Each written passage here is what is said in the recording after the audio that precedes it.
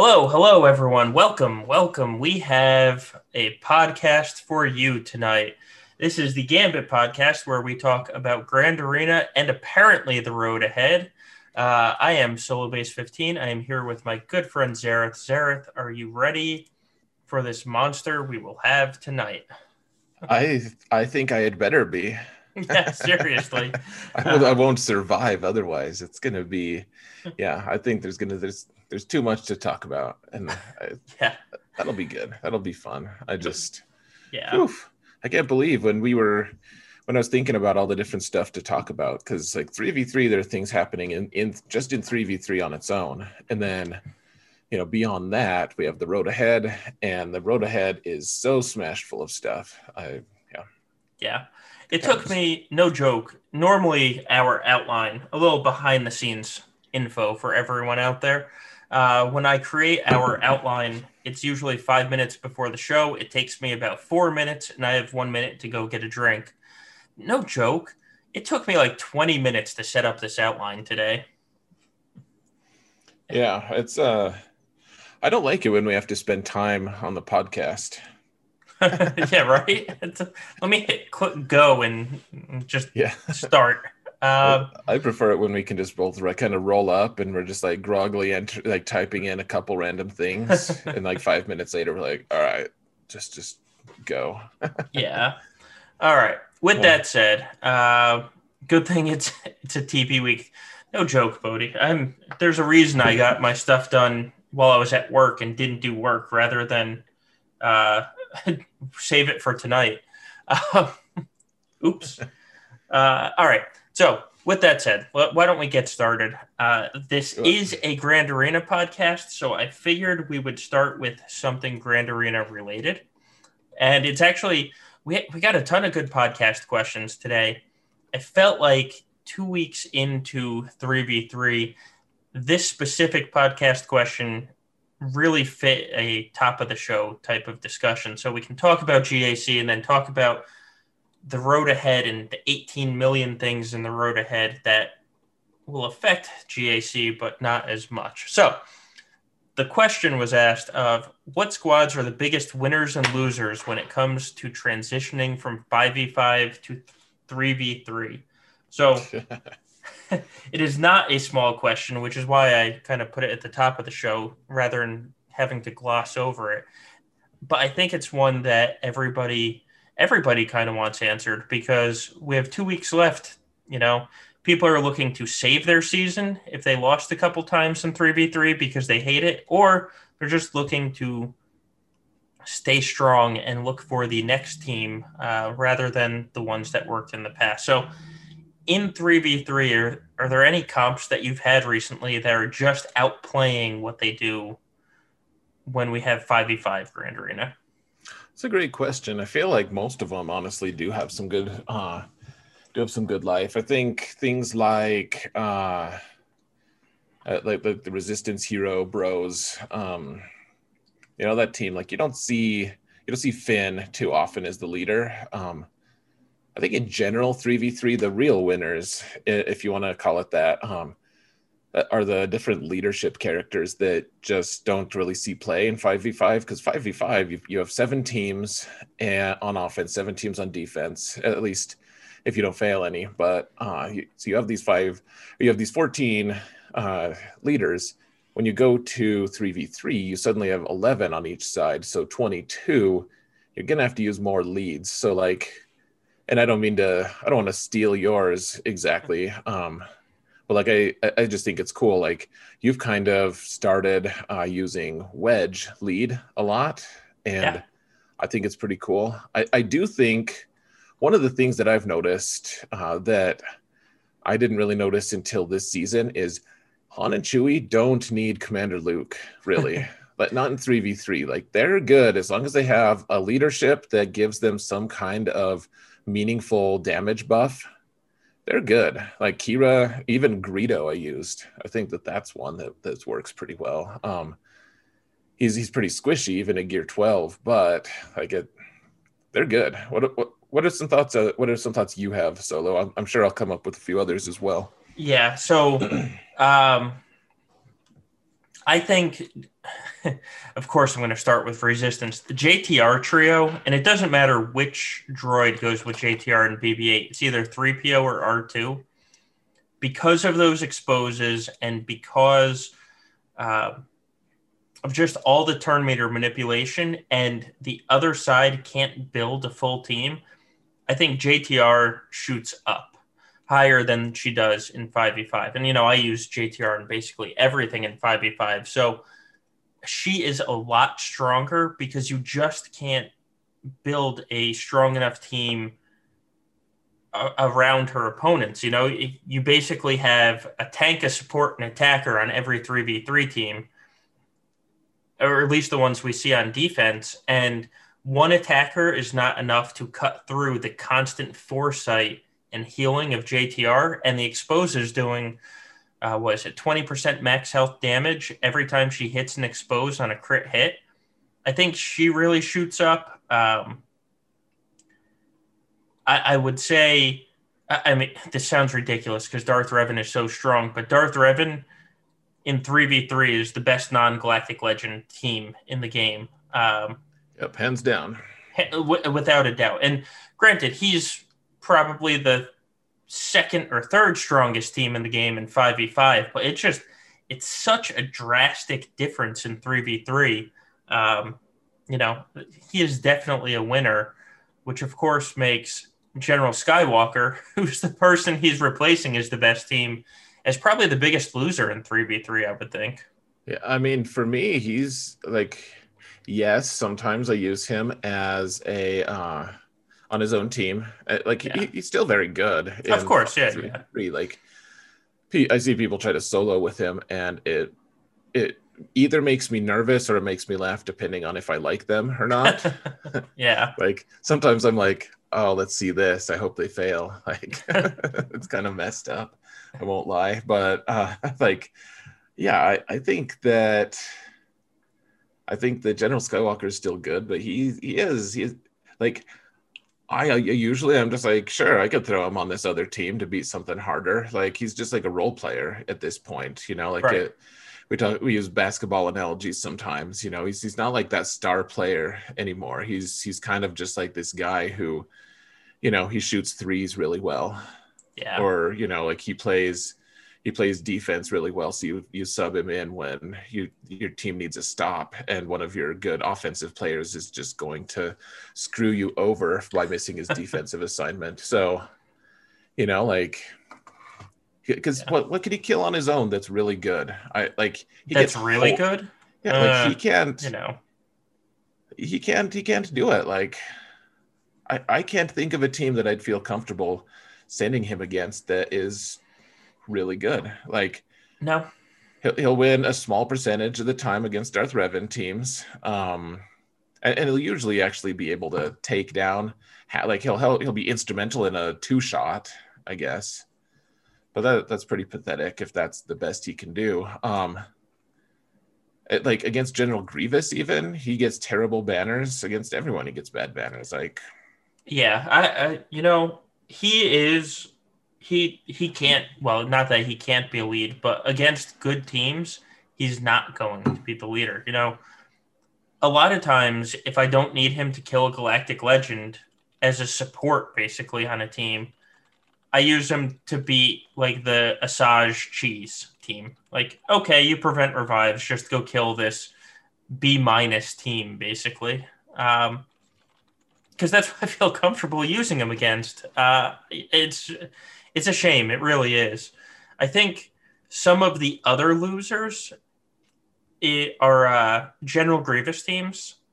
Without the other droids, I mean, the fact that you can beat him with Rex Arc 5s consistently, you can beat him with Night Sisters at a good chunk of the time, and it's without Zombie or DACA. Like, you know what, Solo? I was gonna say that, but I had an embarrassing accident this last match that made me rethink the value of Grievous. But I think you're right. Yeah, that's also why I didn't say Night Sisters consistently. And the reason I say he's a loser is because I can't. Not this season. This season, I just stick him on defense and say, "Go eat a team up or something." Let him be somebody else's problem. But I kept him for offense last 3v3 season. So what was that, July-ish? And every time I was attacking, I was like, can this Grievous team kill this team I want to attack? And the answer was no. Or he could, but it was going to be ridiculously ugly. And I was like, oh, but you're supposed to be good. And he's just not. Another team that are losers are, well, depends on how you use them. On defense, Geos have lost all the bite.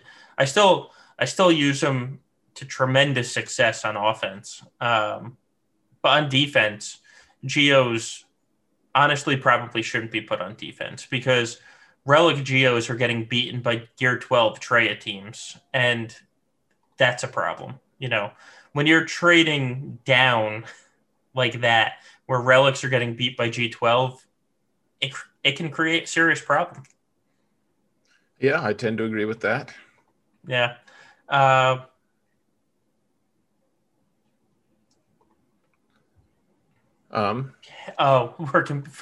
So Forsu just said we're competing with cam mission streams. That explains. That explains things. Damn cam people. Damn it, all cam folk. We'll say for the first time ever, both accounts got cam shards for me this time. It's such an ironic twist to things because this is the first time in like over half a year that I failed a cam mission. Yes. Yeah. Well, I mean, there is a small element of RNG. Like the truth is, like I couldn't target Django. I couldn't do damage to him for like almost the entire fight until like the only one who could actually do damage was Rex. Like right. And then right when I was about to kill him, like then he got a kill on one of my clones and he re-upped his bounty hunter's resolve and that was it. So there you go. I mean, it does happen. It does. It still sucks though. I'm so mad. Yeah. Last round, my alt got it, and my alt still has a couple of R5 clones. Like my alt is nothing special, but it's now 2 months in a row that I've gotten it on my alt. But so my alt got it and my main account didn't, just because the Reek targeted 5 times in a row. Like, what are you supposed to do with that? You know, it's all right. There's going to be no sacrifice tonight, boys. Good luck. Yeah, I suppose I'll lose now. Yeah, exactly. But anyway, so we do have a lot to talk about, and we are kind of getting discarded there. So the question about biggest winners and losers 5v5 to 3v3 leads to a good sort of transition into what teams are you seeing in 3v3 that you have sat there and just either said, you know, oh, wow, that's a good team, or they're giving you a headache when you're trying to counter because you don't want to overkill them. You know, it's because everybody has those teams of, oh, I can beat this, but do I want to use X to beat it? Like, is there anything that you have in your back pocket or you've seen that you want to steal? So good question. I think,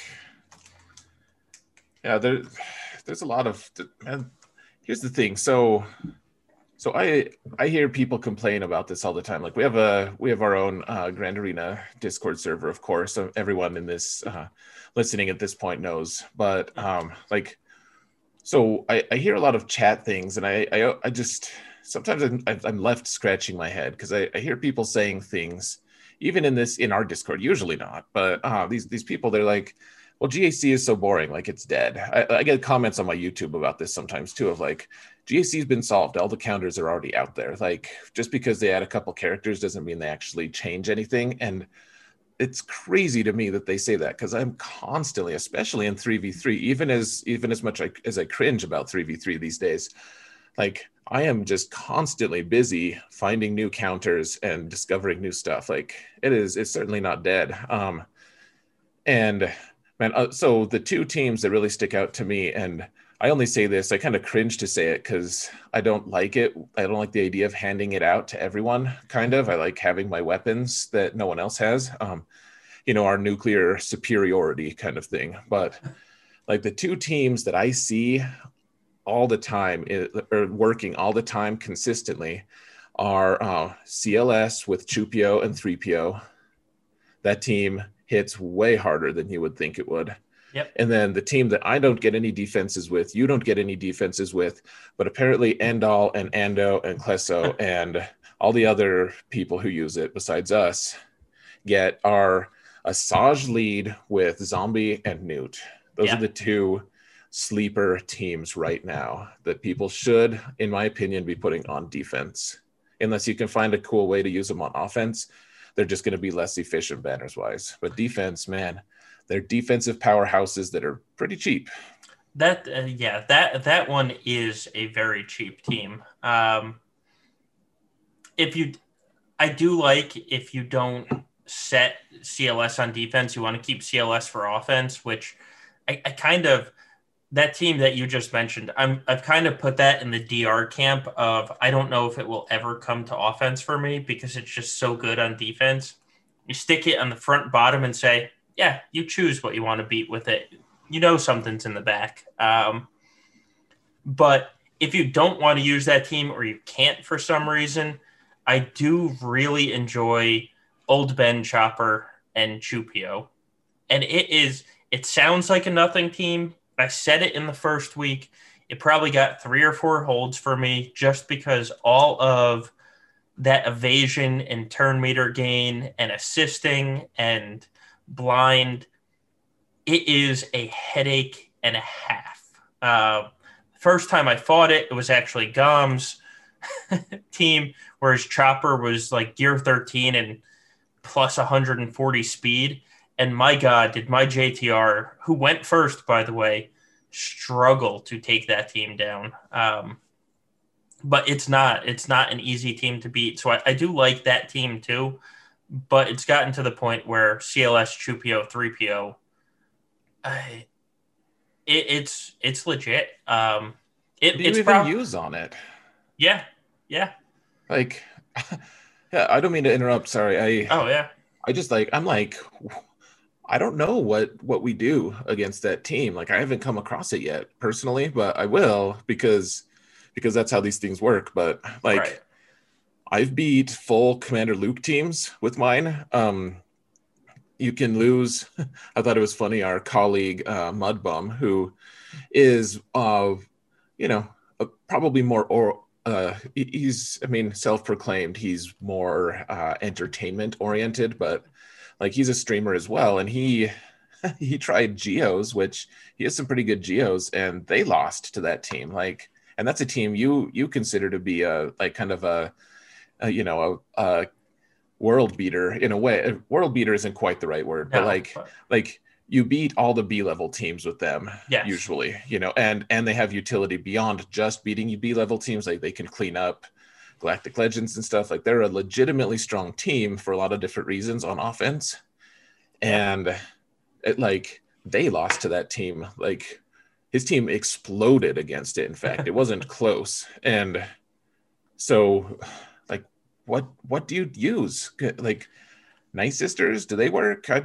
You stop getting turn meter, you stop getting all this stuff because of confusion, and you don't have a way to dispel because 3v3 you're limited to only 3 characters. Like it's kind of a nightmare of a team now that I'm thinking of it. I kind of wonder if KRU Hux. Nope, that wouldn't work because you need an attack. I was going to say KRU Hux Watt, but you need actual damage on that team, and you wouldn't have it. And Lars, we're talking about CLS, 2PO, and 3PO. Actually, I think First Order probably could do it, just because all the exposes will mean nothing to KRU and Kylo. That very well could be. I was thinking right now, like, maybe and they're all relict, but like my bounty hunter squad might be able to do an okay job. And I mean, if I saw it, honestly, the first thing I would probably want to use would just be my JKR team. because you'll have Yeah. Jolie, you'll have Savior, you can survive an initial blast. You have the tenacity up at the start. But if I'm drawing your Jedi Knight Revan with my CLS team, CLSB team, really, because it doesn't have Han and Chewie, Right. I consider that a win. Because Absolutely. I'm 100% putting General Grievous in the back with the CLS team in the front. Because what are you Yeah. going to kill it with? You know? Well, and really, like Jedi Knight Revan, a lot of times these days, you want Jedi Knight Revan available to counter things with. Right. I want him available to kill whatever galactic legend that they set. Yeah.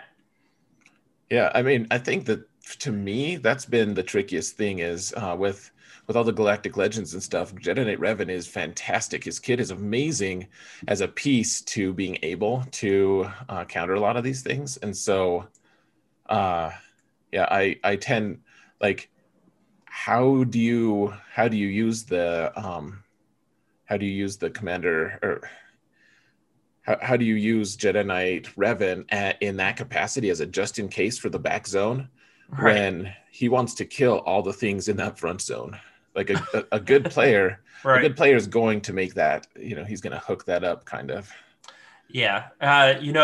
We talk about, and I don't want to say this, but if you want to trap somebody, you put uh, EP Bastila Malik, and you put that CLS team, and you put one other team, like maybe Padme, that can draw out a Jedi Knight Revan in that front zone, and then in the back zone, you put every team that he actually can kill, and you very well could win that way.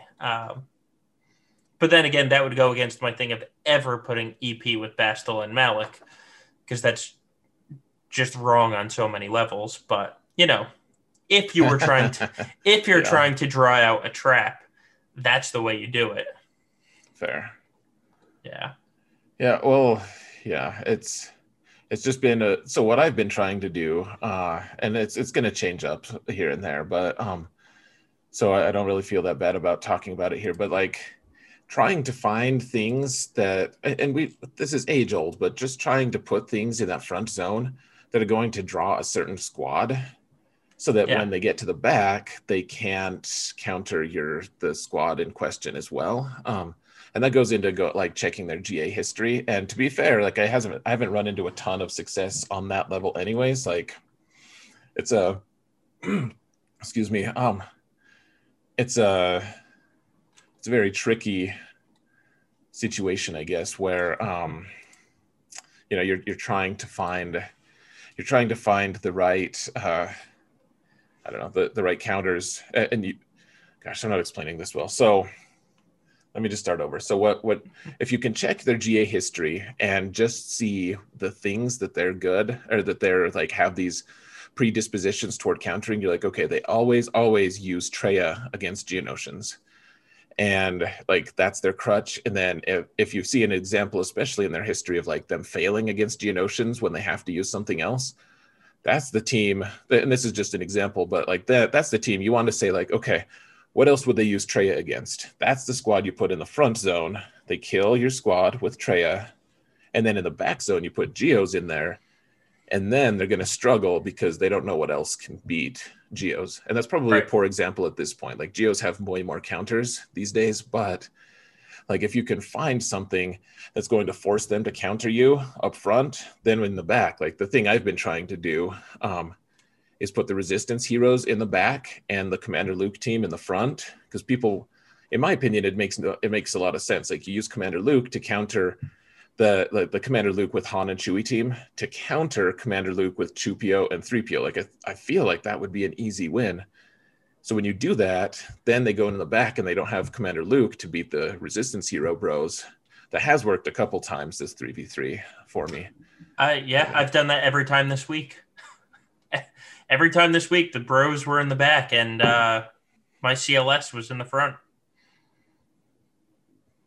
Yeah, I mean, and it hasn't worked as well for me, man. I'm gonna put a video out here pretty soon. I don't know. I think it'll be either tonight or tomorrow, but it'll just be my random observations about 3v3. But it's a philosophy shift for me. And I should probably talk about it here, frankly, just to front load it, because in my opinion, it's a little extreme, but especially from you and I like to do our FU defenses, and I still like having a strong defense. You need things that are going to trip people up.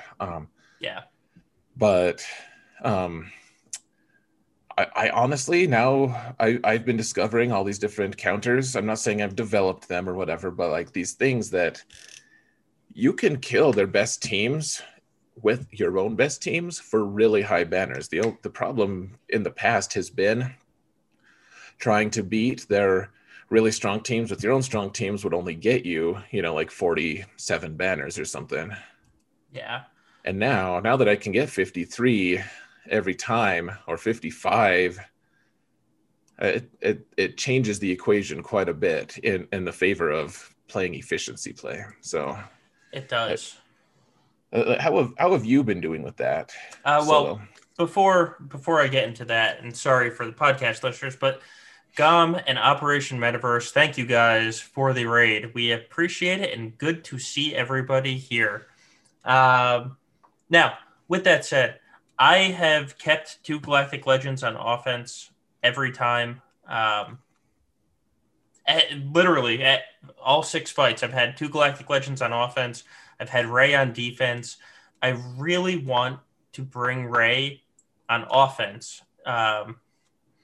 Basically, to use the Ray versus Ray counter that I know that you put out a video on, and on my alt, I'm getting 53 or 54 banners every time with that mirror match.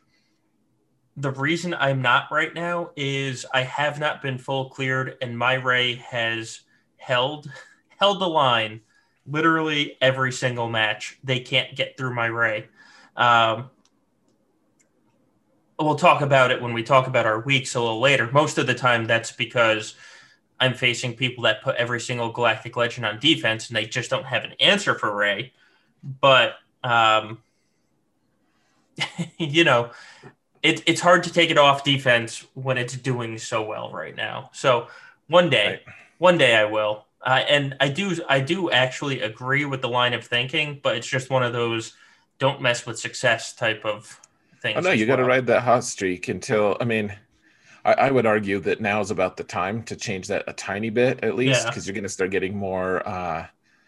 The last 2 weeks, and especially the final week, you get a little more nuance in your opponents. Yeah. So yeah. I change my defenses every week, so something will change. It just, it's really hard to take something off a defense that has held. I think I've gotten 11 or 12 total holds with it over the past 6 battles. It's hard to do. Oh yeah, I agree. I think you should do it. Absolutely. Yeah, I think so. Here's the thing for me too. It makes Grand Arena 3v3 way more appealing to me. Now that I like a lot of these teams, and we'll talk about it during our recaps for the week, but like when I can use my own Galactic Legends to just make theirs disappear, and it's just like this hand wave of like neither of us have Galactic Legends now. I acknowledge that we have them by the fact that I spend 3 minutes in a fight, but then I get 53 banners, and then which is something everyone should be happy with, fighting another Galactic Legend. Oh yeah. And then both of our Galactic Legends are unavailable again. And it's like we never had them, except they have 1 fewer team on defense. Right. Honestly, if you can get 51 or better against a Galactic Legend, it's a win. Because in 3v3, there's so many teams that can just steal a couple banners that 51 and higher against a Galactic Legend should just absolutely be considered a win.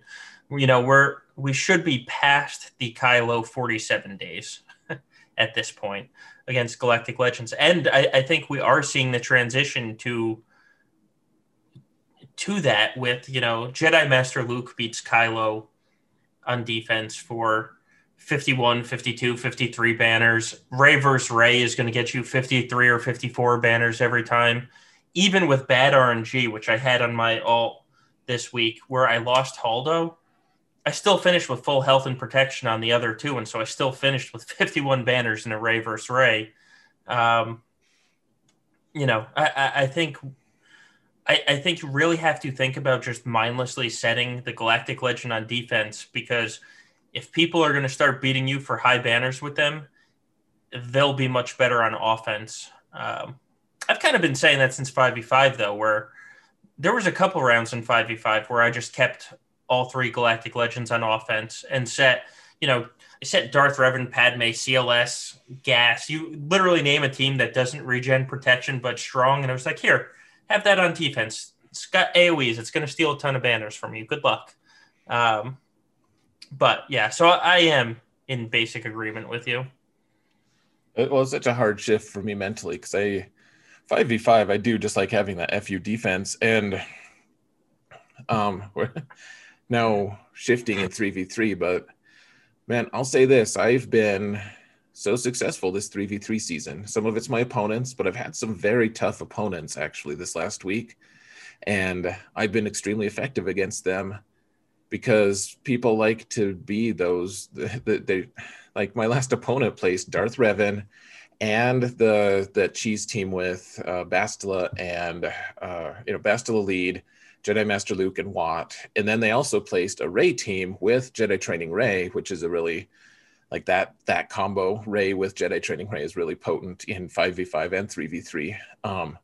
They placed all of those and a few other good teams.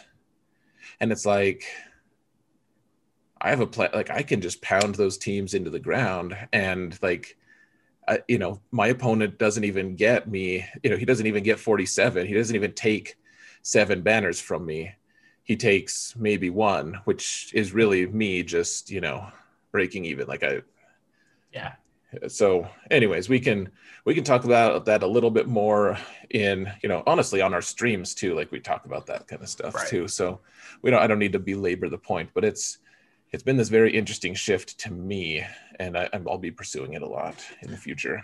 Yeah. Well, I mean, your last round, you did have a loss and still scored 26-45, which 26-45 is the equivalent of an inefficient one shot of a board. And you scored it with a loss. So that really tells you everything you need to know on that one. Yeah, like that. I had a pretty good score for having failed an attack. Yeah. Which granted, that attack was an embarrassing one, but we can talk about that later. We will. All right. So we front loaded this by saying how much we have to talk about, and then we haven't talked about really anything that we had to talk about. So, all right, why don't we get into the road ahead now, because there was a lot of communication on this one. Just a ton. So with that said, the first thing, and this is the easiest thing and the quickest thing to talk about, is it is the 5th anniversary.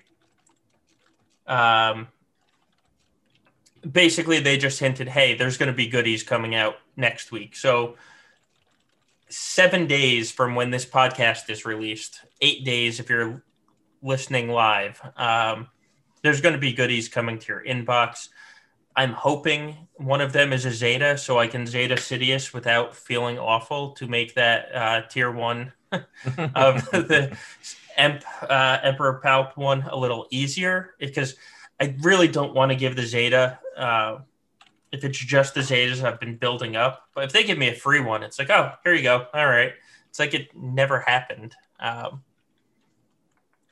But yeah, so not really much to talk about there, but it's something to look forward to. Our friends in the Galaxy of Bureaus podcast were talking about that earlier today. They were saying that they were looking forward to the 3 Clone Wars Chewie shards, which for the people who have just started playing the game, who don't really know what that's all about, like the Clone Wars Chewie shards are what like back in the day when this game first started, whenever CG failed on something, they would always send they'd do a make good. They'd be like, hey guys, sorry, we screwed up. We didn't get this update right. Like there's a huge bug. People missed their payouts, whatever. So everyone gets 300 crystals and 3 Clone Wars Chewie shards. And so it's kind of been this running joke now that they always send them for the anniversary gifts. So my thought is, I wonder, because they're changing the shard economy now, I wonder if they're going to send a 6. That would be. Just seems Oh, like that would make sense. it does. Speaking of that, that's actually the next thing in the road ahead of the shard economy changes. And this has been talked to death in other places. So we can kind of breeze through this and talk about the meat and potatoes of this post. But basically, what's happening is CG has realized that new players coming into the game can't spend 4 years building up their roster. So they want to accelerate people being able to farm characters. And to do that, stores are going to give double shards. Farming nodes for older characters are going to give double shards. The newer characters are you're still going to have the grind to get them. But the older characters that nobody really wants to farm right now you're going to get to farm them twice as fast. To compensate for that in the shard shop, they are doubling the prices. They are also doubling your current shard shop currency just to make it even. The biggest complaint we've had is they haven't been able to fix the bronziums because, again, going back to if you haven't been playing this game for this long, the bronzium packs were never meant to be, the guarantor of shard shop currency and something people rely on. It all was tied to ally points, and there's so much spaghetti code that they wanted to get rid of these packs years ago. Because of the coding, they couldn't get rid of the packs. And so now they're just these dinosaurs sitting in the game that just will not go extinct. CG hates them with a passion just because they can't do anything with them. And they can't figure out a way to double the shards and the bronziums without messing up all the code. So you're screwed if you have 1,000,000 ally points and haven't spent them. At the same point, if you haven't spent 1,000,000 ally points, you're probably not going to be spending them every day to get the shards anyway. So there's also that. But yeah, so I love how hyperbolic people have been about that. They're like, I know what this really means. Well, and actually the CG guy, Doja Fett, has already responded, but someone's like, what they really mean is they don't want good things for players or something like that. Like people say all these snarky things. They're like, we acknowledge that this is an issue, but we hate players and therefore we're not going to do anything is what that really means. And Doja Fett's like, you should probably, did you use Google Translate? Because that doesn't always actually use that doesn't always give you an accurate representation of what of what things are actually being said, which I was like, well played, sir. This is funny. He's been on fire. A lot of people have turned it into CG hates us, but they totally do. I mean, they probably do hate every person that posts one of those stupid complaints, but they're not doing this to screw you. It's literally these packs have been in the game for years and they just can't get rid of them. They want to, trust me. They've said they want to. They're a big part in my economy, honestly, in my planning of being able to afford things. Like I spend my ally points a lot so that I can get those shards and I can actually afford good things. Like that's how I get a ton of my med packs and the syringes and whatever other one. This got the. What are they? The scanners? Yeah, like all of the Gear 12 pieces. Like I use those a ton for that. So I don't know. I would be really sad if they got rid of them for real. Well, yeah, I use the shard shop heavily, but I also didn't have 2,000,000 ally points saved up because I use it. And everybody complaining are the people that have 2,000,000 ally points saved up. It's like, you didn't use those ally points before. Why were you going to use them after? Right. All right, so let's talk about the actual, man, there's still so much to talk about here.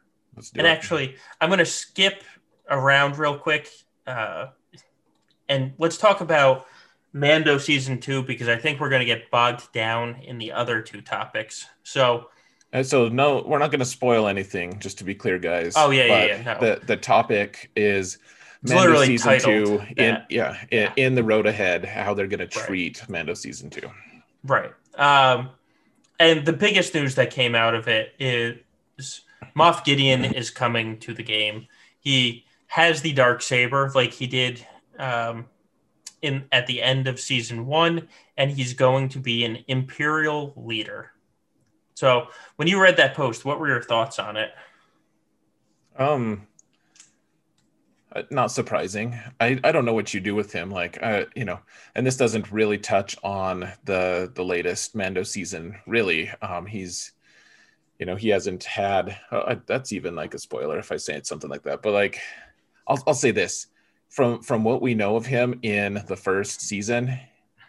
He's totally Empire. Like he was Empire. He has stormtroopers and all like. He has the E-Web blaster, like all of these different things that are totally Empire stuff. And just because he happens to be a few years after like the decline of the Empire doesn't mean like it's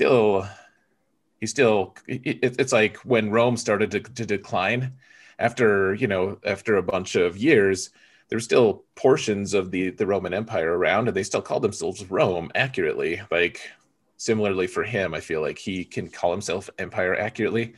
I actually had my hopes pinned on him to be a great Imperial Troopers leader, and we got Piet, which was great, and I don't have complaints about Piet, but I had initially, before Piet came around, I thought he was going to be our Imperial Trooper savior, so to speak. Yeah. He's, and maybe he will. Now maybe Piet will be always with Vader, and Gideon will be our savior for troopers, or Piet and Gideon will combine together to make like Stormtrooper and Magma Trooper and Shore Trooper all another amazing squad, and then we can have two good Imperial Trooper squads. I would love to have two good Imperial Trooper squads. I would also love if there was a way to keep Piet with Vader at all times and just, kind of attach him to the hip and let Gideon run the troopers. We've talked about this before. CG has been knocking it out of the park with character kits in the past year. So I am very excited to see what his kit is. With that said, I don't feel like there's many Empire teams right now. Or many good Empire characters, I should say. Like, is he just going to be another Krennic who has what on paper sounded like a fantastic lead? Then at the end of the day, you were like, yeah, but we got EP 2 months later. Right. Like, sorry, Krennic. It's, good while it lasted, I guess. Not really that interesting. Thank you, though. Right. Yeah, exactly. And I was just about to say this, but Rampage said it in the chat is, does he become Mon Mothma 2.0, polishing the turds? He might. Yeah, he might. He also mightn't. We'll see. He mightn't. Stat sharing. And Forsu brings up in the chat of stat sharing. There's been a lot of stat sharing tunes released recently. He very well might do that as well, which would be interesting when you get like a stormtrooper or a shore trooper involved with him, depending on what the stat sharing is. Yeah, absolutely. So Stormtrooper, his Zeta, everyone makes fun of Stormtrooper Zeta, and they should. It's not good, really, but like it's this really interesting thing of like, I don't know. He can be really strong Stormtrooper. Like I've actually heard hints that he actually has a lot of good uses in certain comps, like with Piet and stuff. I don't know for sure, but it's like, I don't know. I could imagine Stormtrooper if there was some Stormtrooper's primed to be a very good character with the right leadership. He could totally be a POW, in my opinion. The way POW was redeemed from being like this pathetic, horrible character that you use in like this weird niche situation just because he happens to be an attacker and gives offense up, like just this random weird corner case in the raid. It goes from like that level of use to like now I have his Zeta on both of my bigger accounts, and I don't regret that at all. And they didn't change a single word in his kit or his Zeta. They just made a character that went well with him and made use of it really well. And I'm not saying he's a world beater, but in the context of the Mon Mothma squad in 5v5, he's extremely potent. And I would not be surprised to find out that like Stormtrooper and Moff Gideon have a similar interaction. Yeah. That would be fun to see, especially since Stormtrooper is in the picture, literally them showing on the screen in their road ahead post of Stormtroopers in the back, Death Troopers in the front. So if we can keep range with the Piet Stormtrooper team, and then we have Gideon with Death Trooper and Stormtrooper, it'll be interesting. I would love it if they made Gideon really good with Death Trooper and Krennic. Yeah.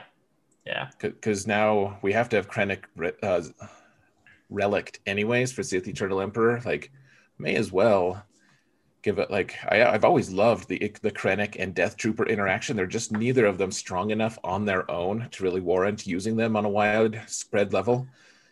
But didn't you give them their Zetas? Death Trooper has his, because for a very small minute, he was part of a counter meta team that beat, I think it was Jedi Training Rey, or maybe it was Commander, I don't remember. It was in that time frame. Or maybe it was right before Commander Luke came out. I think that was it. And then Commander Luke came out and it was just like, all right, well, that was dumb. But for a little bit, yeah. So I gave him his Zeta and Thrawn his leadership Zeta.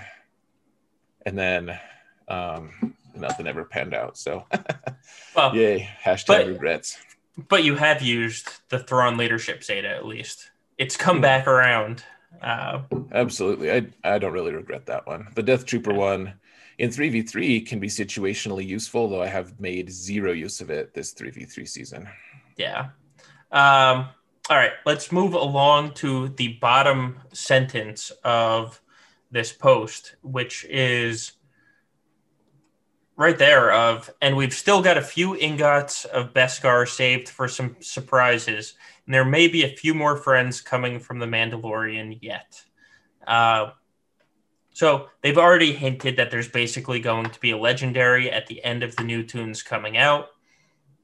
They're now hinting about a few ingots of Beskar.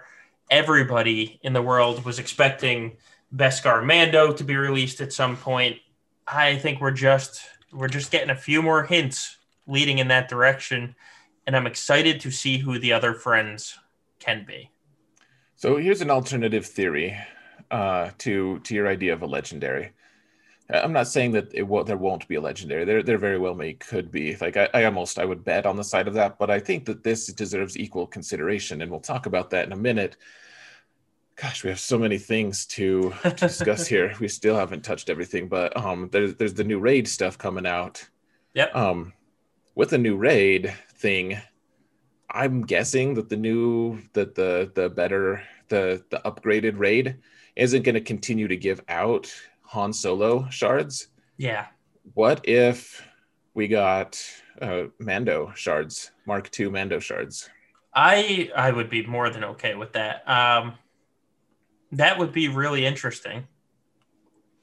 Yeah. But or in a slightly darker vein, what if they made him a GT1 or 2 character? Well, I have saved up, so if they do that, I'll hate it. But at least I already have it saved up. Yeah, I'd be good with 2. 1, I'm frantically saving. We'll say that. Yes. Yeah. I do think that it's going to be more than a raid, though, and it might not be for Mando. It could be for somebody else. But because just the way that they said it on that interview of, well, and you know how things go when we release tunes like this, and you're just like, yeah, that's got to be a legendary or a journey or, some, I forget the names of all their different variations, but it's got to be something that's going to lead to a panic farm.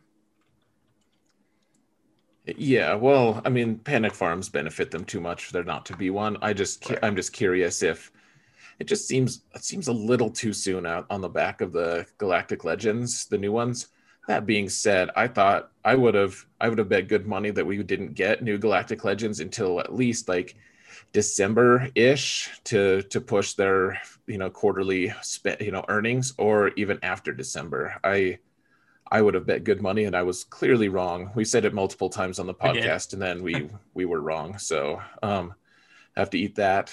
But yeah, I just do think that it seems a little too soon to have a legendary. Yeah, we say that, but Jedi Knight Luke came out in what, the end of June, when the GLs came out in, it was the beginning of April or the end of March. So Gom just said it in chat. I would beat him by about 5 seconds. That's basically 2 months, and now these GLs came out in October. So seeing some sort of event in December, timeline wise, at least lines up. Whether or not that happens, still yet to see. So I guess I'd need to look and see when Jedi Luke came versus versus now. Like, the time frame. I don't know. How I feel is obviously just going to be off potentially, but it seems like we have had less time to get these Galactic Legends and then get Luke than otherwise. Though I did get Luke considerably before I got Rey, so and I'm about to get Sith Eternal Emperor. I'm getting close to unlocking him, so my perception is probably just a little off, but one way or another, I'm pretty sure we're getting number 2 Mando, because the current one excuse me, is cool, but having all of the cool tech of, I think Dr. Zeppers in chat had said he doesn't get why we need another Mando, and I can understand that argument, but he has a lot of, because he's saying like that there's he's still wearing Beskar at the start, and I would argue that even if he is wearing Beskar at the start, now we get shinier, more obviously visually cool Beskar, and like he didn't have the jetpack at the start, or in his first version, so he can use that. He also has what are they called, like whistling birds or something like that. Yeah. Like, he's got a lot of cool tech that he doesn't necessarily have at the start. So it seems like maybe we don't need it, but they've planned on it from the start. So they plan these characters out like a year in advance. So I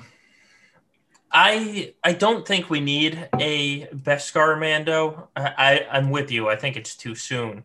At the same point, I think they can make them different enough that I wouldn't be angry that they do it. I'd be fine with it, frankly. Yeah. I'm good with that. And he does kind of fit the mold for a hero's journey in a way, and that's not me saying anything about season 2, just season 1. And I'll say this. So if we get another Mando character, we're going to have a lot of characters that could have the Mandalorian tag. And I would really love to see them jump into a new faction like that. That would be a lot of fun to me. Yeah, there are a lot of characters that I would like to speculate about bringing into the game, but we cannot for spoiler purposes. Which is almost a spoiler on its own, but almost. But so I think there's a lot that they can do. I'm excited to see it. There's also one thing we have to remember, and they hinted at this in a few different places, is while they get to make the content and they kind of have the ability to do what they want, at the same time, when Lucasfilm or Disney says, hey, we want your next 6 characters to be from this faction and promote this, that's what they're going to do. So it wouldn't surprise me if Disney said, hey, Mando season 2 came out, we want another Mando. Like, that would not be surprising to me either. Oh, you also have to think, like, so Star Wars, however you feel about the sequel trilogy, you have to admit that there's been a lot of unpopular things said about, or a lot of things, negativity about the sequel trilogy being said. Like, people it wasn't as well received with the fan base. Like it was well received with the like greater like population of the world, you know, like people who are like, I don't know anything about Star Wars, like that weird like howling furry creature is interesting, you know. Like and then they see the sequel trilogy, they're like, oh cool, like it even had Luke Skywalker. That's cool. Like they brought stuff, like my sister is like a huge fan of the new ones because she doesn't watch the old ones she doesn't know them very well, which is it's totally fine, but like the fan base has been frustrated, at least a large part of it. And so Star Wars, like there's a lot of reasons as a fan to kind of feel like it's maybe going in a direction that's not as great, but Mandalorian's like the one shiny amazing thing that most Star Wars fans are like, yes, cool. Like not everyone loves it. I'm not saying that they have to, but you have to expect that CG and Disney in general are just going to milk it for every last cent that they can, because who knows what the next thing they can milk is, kind of. Right. And God knows if I was in their marketing department, I'd say, why don't we have this yet? So, I mean, I get it. It just makes sense. Yeah. Yeah, I think we can expect another Mando, whether or not it's necessary. And like most of our chat is saying, I don't mind. I don't. Who cares? Like who? Right. I just want a cool character. I want a cool kit. I want good interactions, and that's a good excuse for good interactions than not having a fifth or not having a sixth Chewie. You know? Yeah. Yeah. Absolutely. But if they came out with a sixth Chewie, I'd probably be fine with that as long as he had good rules. As So long, as long as he has a good kit, I don't care. yeah. All right. So why don't we move on, because Oh man. we're still only halfway through this post. Oh, Lord. So we'll jump in with the future of galactic changes or challenges. Sorry. So there's a lot of changes coming to galactic challenges, and I've always kind of gotten the sense of this from the beginning of these galactic challenges weren't going to be one set thing. They were going to be something that evolved, and that's basically what they're saying here now. 2.5 months after the release, they're saying, all right, Galactic Challenges 2.0 is on the horizon, guys. And before we get there, we are going to tinker a little bit as well. So starting in December, and I love this, they're adding an autocomplete function. So basically, if you complete tier 7 first, it automatically completes the other tiers, which I think is amazing because of what we're going to talk about after this, which I'm sure is going to take up a ton of my time. If you can let me just get these rewards by doing one tier and signing off, I will love CG until the day they die. That's what I want. I want content. I want rewards. I want a way to advance with the mods that they're giving me. I just don't have 5 hours a day to play in the game, even on the weekend. So this autocomplete function to me is a godsend. Very player friendly. And if you want to just do one, then the next, and continue the increase in difficulty, still have that option. Right. You can do it, which I'm also okay with, because sometimes if it's a fun event, I might actually play that. Maybe not like tiers 1, 2, or 3 where it's hit auto and they die in one shot, but tier 6 and 7, if it's a fun event, I might play around if I have time. It's just they need to keep a way to. I feel like this post and between the shard economy changes, the galactic challenges post, I think it's them saying without saying, we recognize that we need to keep the game healthy. We recognize that a couple of the big complaints about that is new players can't catch up, and there's a ridiculous time investment in the game if you actually want to play the game.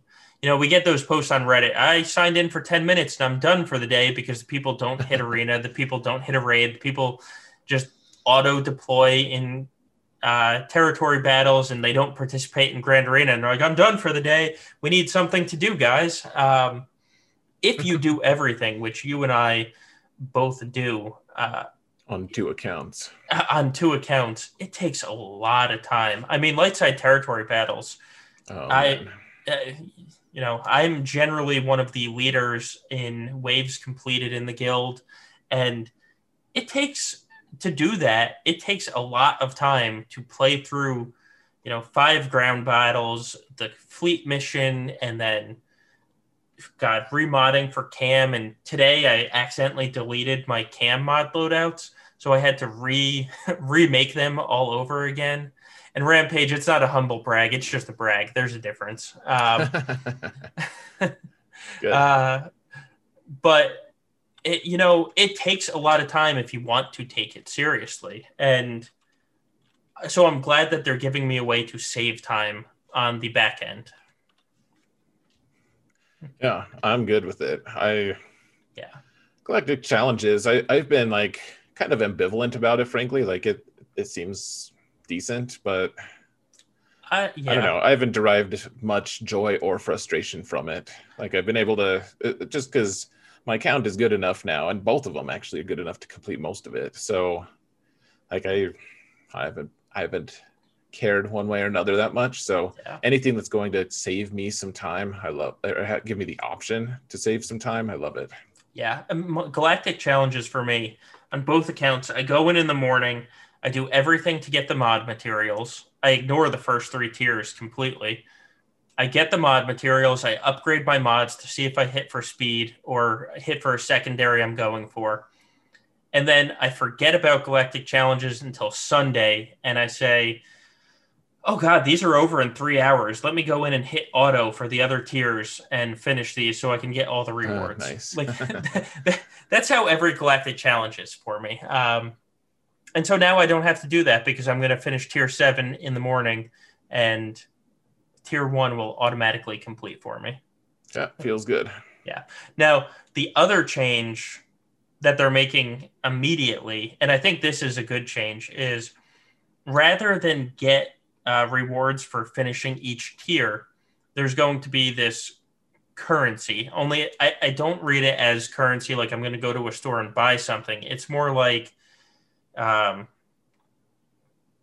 stars in territory battles. Like you finish X amount of feats and tiers and you get 32 stars, and that gives you a chest or box, crate, whatever they call it, that opens up, and it's basically like a territory battle reward box.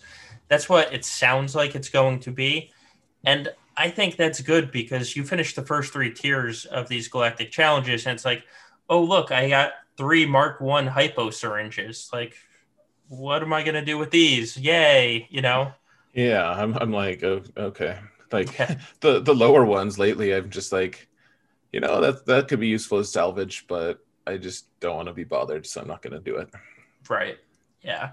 So, now the most interesting part of this post, or at least to me, I think it's a good change. I don't think it's going to be life-changing. But the interesting thing will be they've put a date of February or March, which scares me because people are going to hold them now. And if this doesn't release until April 6th, God, pitchforks are going to come out and people are going to go crazy. But they're eyeing a major expansion of Galactic challenges early in the spring, late winter, early spring. And they can't discuss them yet because it's still early, and I'm sure it's going to change about 18 times. But they're giving the hint of content to come in the spring, which I think is another thing that's at least good for the game, saying, hey, guys, we're working on this. Now, hopefully they deliver, and it's not like when they said, the raid back in last October and said, hopefully we have a raid in first quarter, and then didn't deliver, and you have people still sharing that post daily, saying, where's the raid?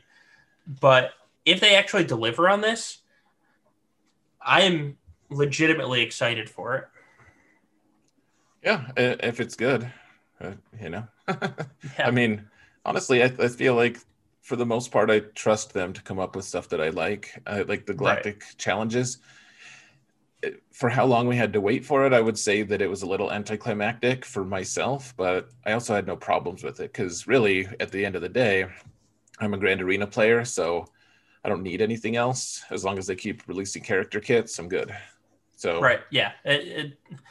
You and I are definitely in the mentality that new characters are content. So we do have that. right. Okay. So now what everybody has actually been talking about, and they kind of bury the lead of the real news with this challenge tier raids of. So they're going to introduce a new tier of the Rancor raid, and their goal is that it can't be soloable at the start. I do like how they say at the start, aka we're not going to design yes. around this. Eventually, you might be able to solo this, but right now, we don't want you to be able to solo it. Then, there's going to be a visual update. This challenge tier ranker, I want to see more about it, but they're saying it's a separate event from the old Rancor.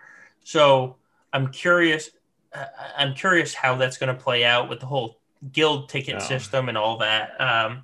But it's a new event, and the goal, so the final line in this sentence is, and last but not least, challenge tier ranker will reward Relic 8 materials.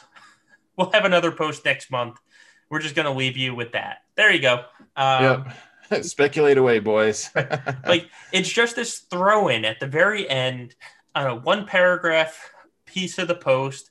They spend 5 words saying, here's what you're going to get. Now have fun until next month. Yeah, and so of course that's the thing that everyone's fixated on, which I don't blame them, frankly. Like, that's because that the next relic level, it's not just going to be like a continuation of what we've been getting. Like, that it's not going to just be like, so you increase from 6 to 7 and you get, you get an okay mod, or you get an okay stat increase. Like, it's good. It's, whether or not it's actually worth the materials or not, or, the matchup GP and all that argument.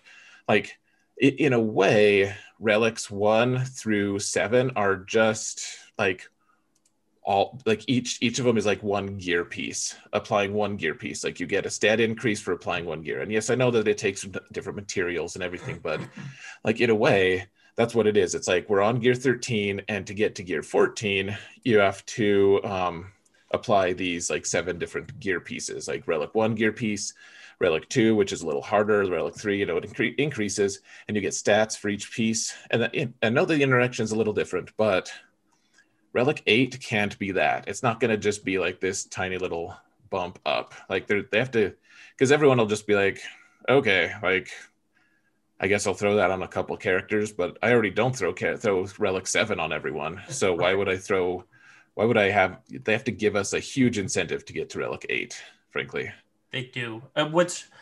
I'm genuinely a little scared of this, because every week now, I run the hotbot comparison, or there's the Google spreadsheet out there that gives you the comparison of your entire pod at the beginning of the week, and I consistently have the lowest R7s in my group by far every week, just because I don't R7 people. The Galactic Legends you do, because obviously they have the Galactic Legend Zeta that gives them stat boosts based on the relic level. Jedi Knight Luke I did. Gas, I did. I had to do the stupid clones for Cam. But I don't relic 7 people. Like, even my Vader, I keep at relic level 5, because I just haven't seen the need for a relic 7 yet.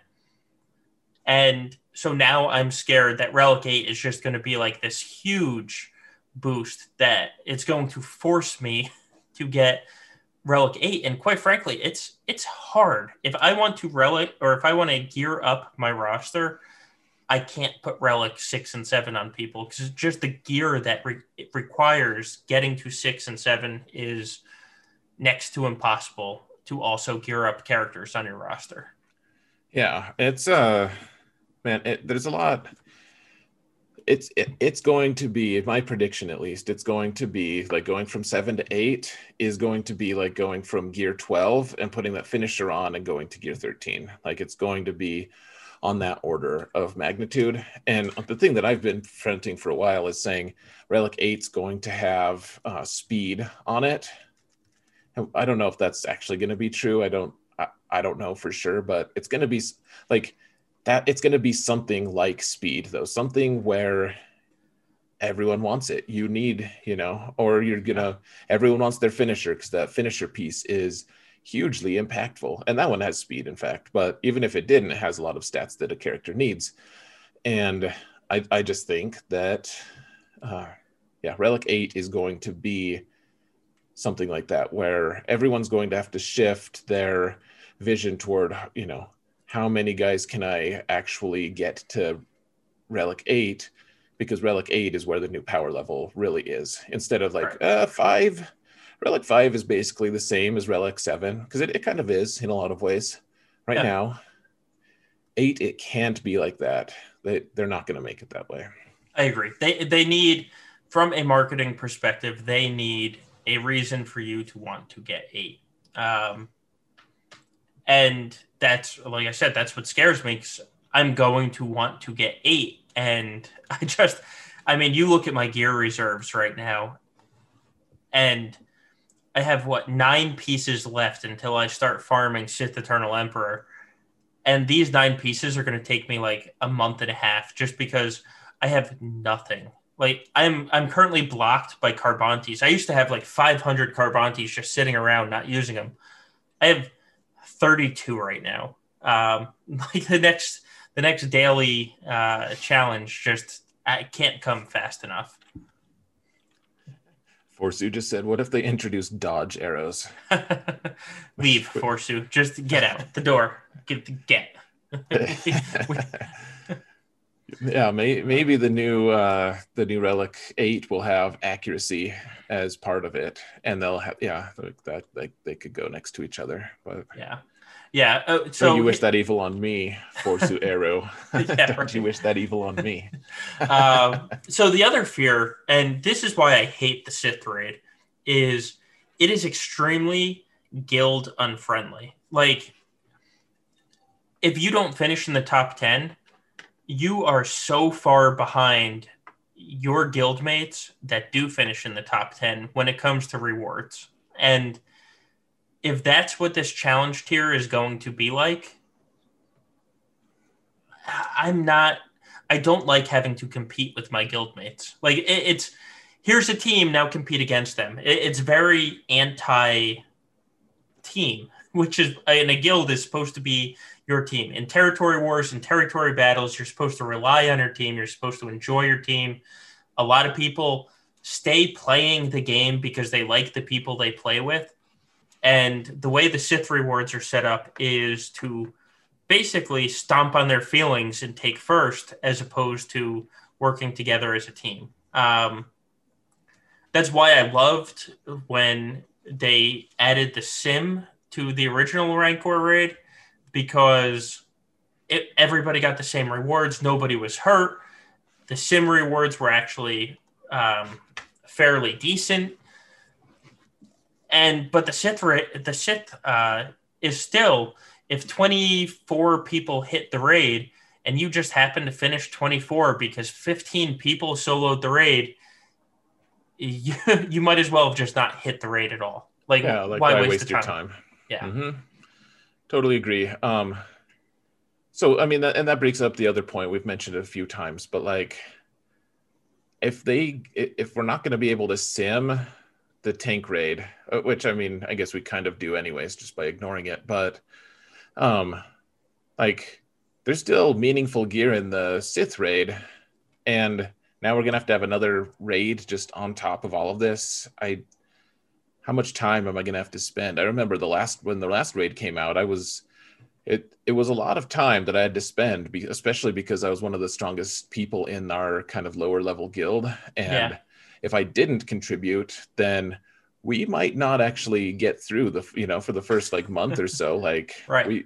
we needed every heavy hitter to do every single thing they possibly could. It was like, no, 5% on your Jedi training ray isn't enough. You restart that until you get 7% damage on Nihilus. You have to, because you don't know where those other 2% are going to come from if you don't. It's sad. It's sad but true. Or God forbid, when we had to do tier 6 because we weren't in the Sith raid yet, and if it was the same 5 people that would have like 60 million points, and then people in the ranks 5 to 10 had like 3 million. And you're just like, well, if it wasn't for these 5 people, we wouldn't have cleared this raid. Right. Well, yeah, like you take you and me out of that guild that we were in, that we finally finished. I can't talk. When we finally finished the Sith raid, you take you and me out of it, and they don't finish that raid for like 2 months. Right. Like they just don't do it. Like we were just the two of us were kind of just carrying everyone, which, eventually that led to the destruction of the said guild. So I'm not saying we were like in the most healthy situation, but like there's going to be a lot of people are going to be leaving their guilds too to find guilds who can finish this content, because like that it's not just going to be Relic 8. There's going to be a character or something, because that's how it's been for every new raid. Yeah. It's if you are a guild, it's going to be a race to who can finish this as fast as possible, because back when the Sith raid came out, I was recruiting for our alliance, and being able to say we had a guild that completed the Sith raid, I mean, it was like beating people off trying to get into the alliance. Having a guild that couldn't beat the Sith raid, even if you were getting more stars than a team in TB and more, what was the character at that time in TB? Getting more shards of whatever Hoth character was, it didn't matter because you weren't beating the Sith raid. And yes, Ando, I said it exactly like that. Take it. Put it in your introduction. But I wouldn't know what that was like. You, as a guild, there's going to be so much pressure on the guild to finish these raids as fast as possible. Be able to complete these raids as fast as possible, because if it takes too long, people are going to leave your guild. The competitive people are going to leave your guild and go somewhere else where they can be competitive. And then what happens is that leaves the people that aren't competitive by definition. And you're just like, well, do I want to stick with a non-competitive guild that's not going to let me finish this raid now? Yeah. So I got real sad the other day. A friend of mine, like a friend in the game who, he follows my stuff, and we kind of chat sometimes. He sent me a picture, a screenshot of him, like he had just unlocked Watt, and he was so excited, and I was like, oh man, I felt bad kind of, because I've like my alt has had 7-star Watt for, I don't know, months. Like I should feel guilty for not having gear 13 on him at this point. He's been 7-starred so long, and like that's what's going to happen if they do include an unlock character on the new raid. Like I'm going to get that. I'm going to have that interaction where someone sends me like a year later, all excited that they have a 5-star whatever it is, and I'll feel sad. Anyways. Yes. Yeah, it's interesting times. It sounds like we're going to get more information next month, which is, only next month is 2 weeks away at this point. It's going to be a very interesting time to watch the recruiting servers, because you're going to see a lot going on in there. And if your guild has competitive players, you're honestly probably going to be fine.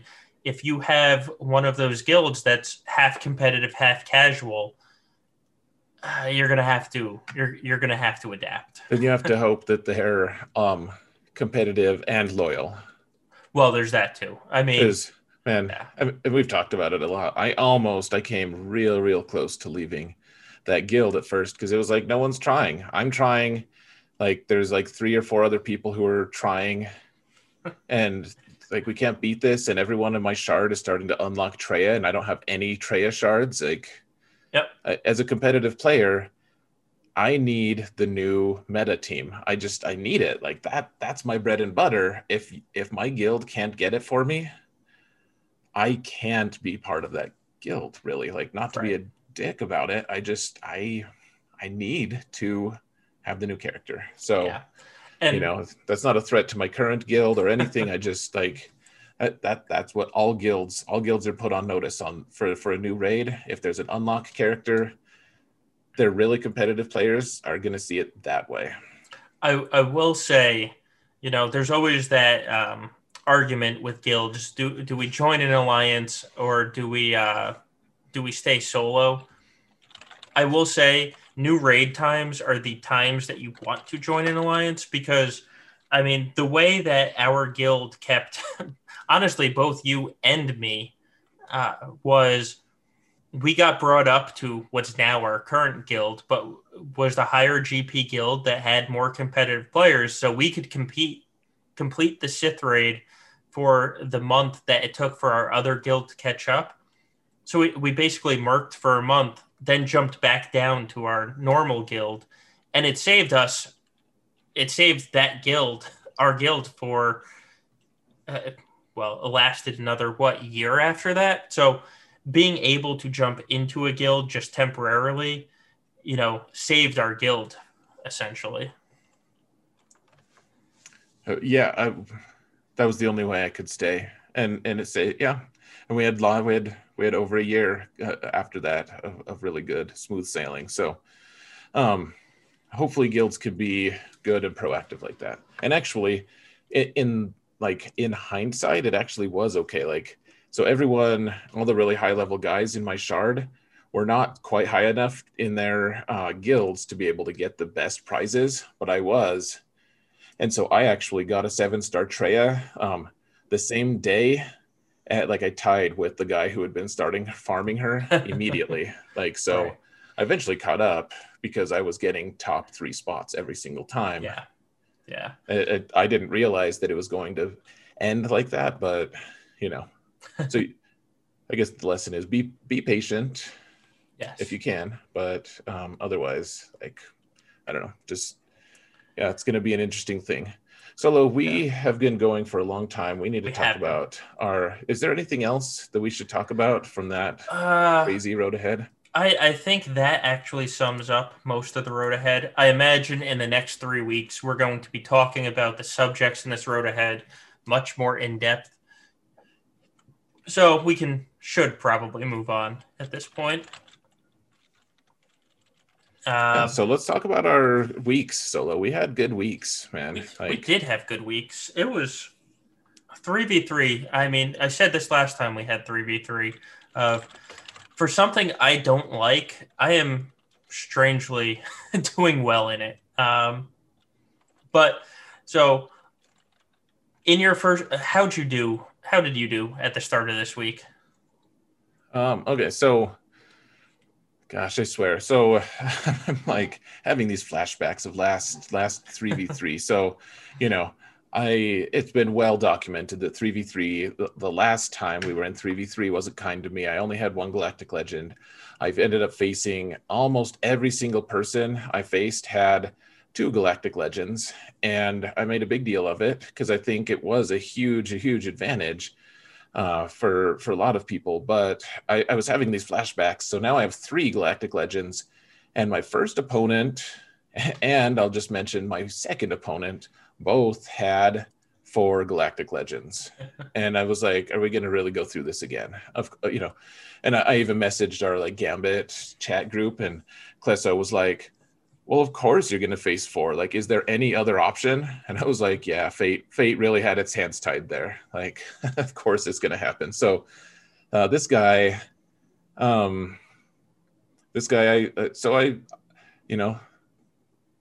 he didn't really place that much of interest, honestly. Like, I was kind of disappointed. Like, he kept almost everything. I'm trying to remember what he even did bring. Like, I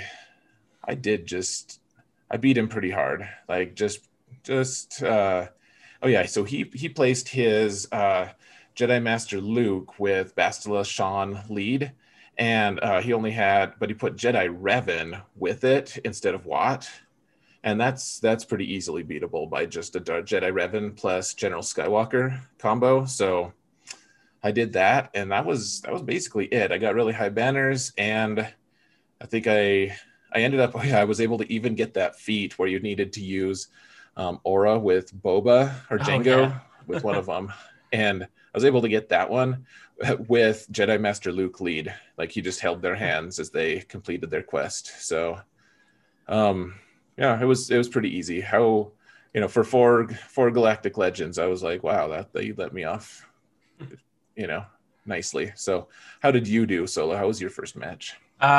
So my first match was interesting in that my opponent, he actually, I mean, he had a good account. He had three Galactic Legends. He just kept all three of them for offense. And his mistake is he put strong teams in the bottom back. Like he had the Finn team back there. He had other strong teams in that bottom back, but he didn't put strong teams other than a Grievous Watt Magna team in the front bottom. So I kind of was able to get into the back zone fairly cheaply, and that let me clear the board. And even though he kept his Galactic Legends for offense, he couldn't beat my Rey, which was hiding in the bottom back. Because like we talked about earlier, my front zone was Darth Revan. My Darth Revan outsped him, so he was going to need to do something different. It was the CLS team we talked about earlier and General Grievous, and I just made him use counters out front, and then he got to the back and realized, oh, I'm assuming, used his Supreme Leader Kylo against Darth Revan, and then couldn't beat Rey. That's classic. Yeah, it was. I say it was easy because, well, actually, his defense was easier because he kept the Galactic Legends for offense. That was the only time that happened this week, though. What about your round two? How did you do round two? So round two was, it was pretty similar to the first one. The guy had four Galactic Legends. Well, it was similar in the sense that he had four Galactic Legends and that I beat him really bad. So I've been trying that strategy that I was kind of mentioning of just going full efficiency. So I kept all three Galactic Legends this time, and so he after looking at his defenses and his history, he surprised the hell out of me because he typically kept like three Galactic Legends, or he kept at least two Galactic Legends on defense and had some other good teams. And in this case, he actually he ended up keeping everything except for Sith. His Relic, what was it? He had Relic 7, but only two Zetas on his Sith Eternal Emperor. He put him on defense, and everyone else, every single good squad, basically, he kept for offense. Like he had some good like banner stealing teams, but it was a total shift from what he normally does. And so it wasn't that I was like pretty worried about it. Actually, I ended up getting a really good score. I used Jedi Training Rey, or no, not Jedi Training, just Rey to solo his Sith Eternal Emperor. And then after that, I went as crazy efficient as I could. I ended up with, I think I ended up dropping a total of like 20 banners, and like 7 of that was in fleets. So I was really efficient. And then he tripped up once on my Commander Luke team up front, and full cleared me except for the back zone, or except for my fleets, where at that point he had dropped so many banners he couldn't mathematically win. So he did like little tiny attacks on me just so that the next person who wants to scout me in GA history could see exactly what fleet comps I started with, which was great. And then he also sent me a message. I had just sent him one like, hey, like looks like it's going to be an efficiency match, haha, and he sent me a message that basically swore at me, and then he left. And so I'm trying to spread the word that guy's kind of a dick, but yeah, so I won, and he's a dick. that was it. I'm glad I beat him so soundly. He deserved it. How Yeah. did your match go, Solo? So my second round, talk about guys being a dick. He wasn't personally a dick swearing at me, but on defense in the bottom, he set Supreme Leader Kylo with Zombie Cheese. He set Ray L3 Zaris, and then he set Jedi Knight Luke lead with Old Ben and a fast Hoda. And I'm not playing that game, Forsu. But not again, at least I should say. So I knew this guy was going to set a ridiculously hard defense, and this was one of the first rounds where I completely changed up my defense, like where they are on the board, what teams I use. I actually brought Fin Poe on offense just because I needed another strong team. I just needed another strong team on offense because I knew how ridiculous of a team he set. And the one thing I did is I moved all of my tough teams to the front. So he opened up, the game, and all of my hardest teams were in the front because I knew he was going to struggle, and struggle he did. He couldn't beat my Ray in the front bottom, so he only cleared the top. Meanwhile, I was kind of prepared for such a strong defense, and I will say with Jedi Master Luke, that Supreme Leader Kylo DACA zombie team, this was on our Friday night stream, and I remember somebody writing in chat, I looked away for 25 seconds and the match was over. Like Jedi Master Luke just destroyed that team so fast. It was embarrassing. That was probably the highlight of that match. Yeah, you wrecked him pretty good. Yeah. It was fun. All right, so that was our middle rounds. We're both 2-0 going into the championship. How did your third round go? Yeah, so we're in the finals. I was 5-0, and I was like, man, how can I'm gonna mess this up. My opponent is from Ka or Cobra Ka or whatever they're calling themselves. They're cawing themselves now, and so of course he's gonna leave a good defense. He's already beat two guys with 500K lifetime banners, so he's good. He knows his stuff clearly, and so looking at his history, I saw that he had, in his first match of 3v3, he had lost to the Bastila Sean Watt and Master Luke team. And then after that, he had placed it every time. And I was like, I bet that's how he beat them. I bet that he just placed that team and just wrote it. And he also, he always placed, even in the last 3v3 round, or 3v3 season, he placed Ray on defense. And also, Darth Revan was a staple on his defense even in the last season. So I was like, all right, let's do test my theory. Like last time, it just turned into a crazy efficiency match, and I won that pretty conclusively. Let's see if I can, do that when he actually has good teams on. And so he did. He placed the defense that I thought he was going to place. I used Ray, the Ray mirror match, which I have a video out for, which I practiced a lot.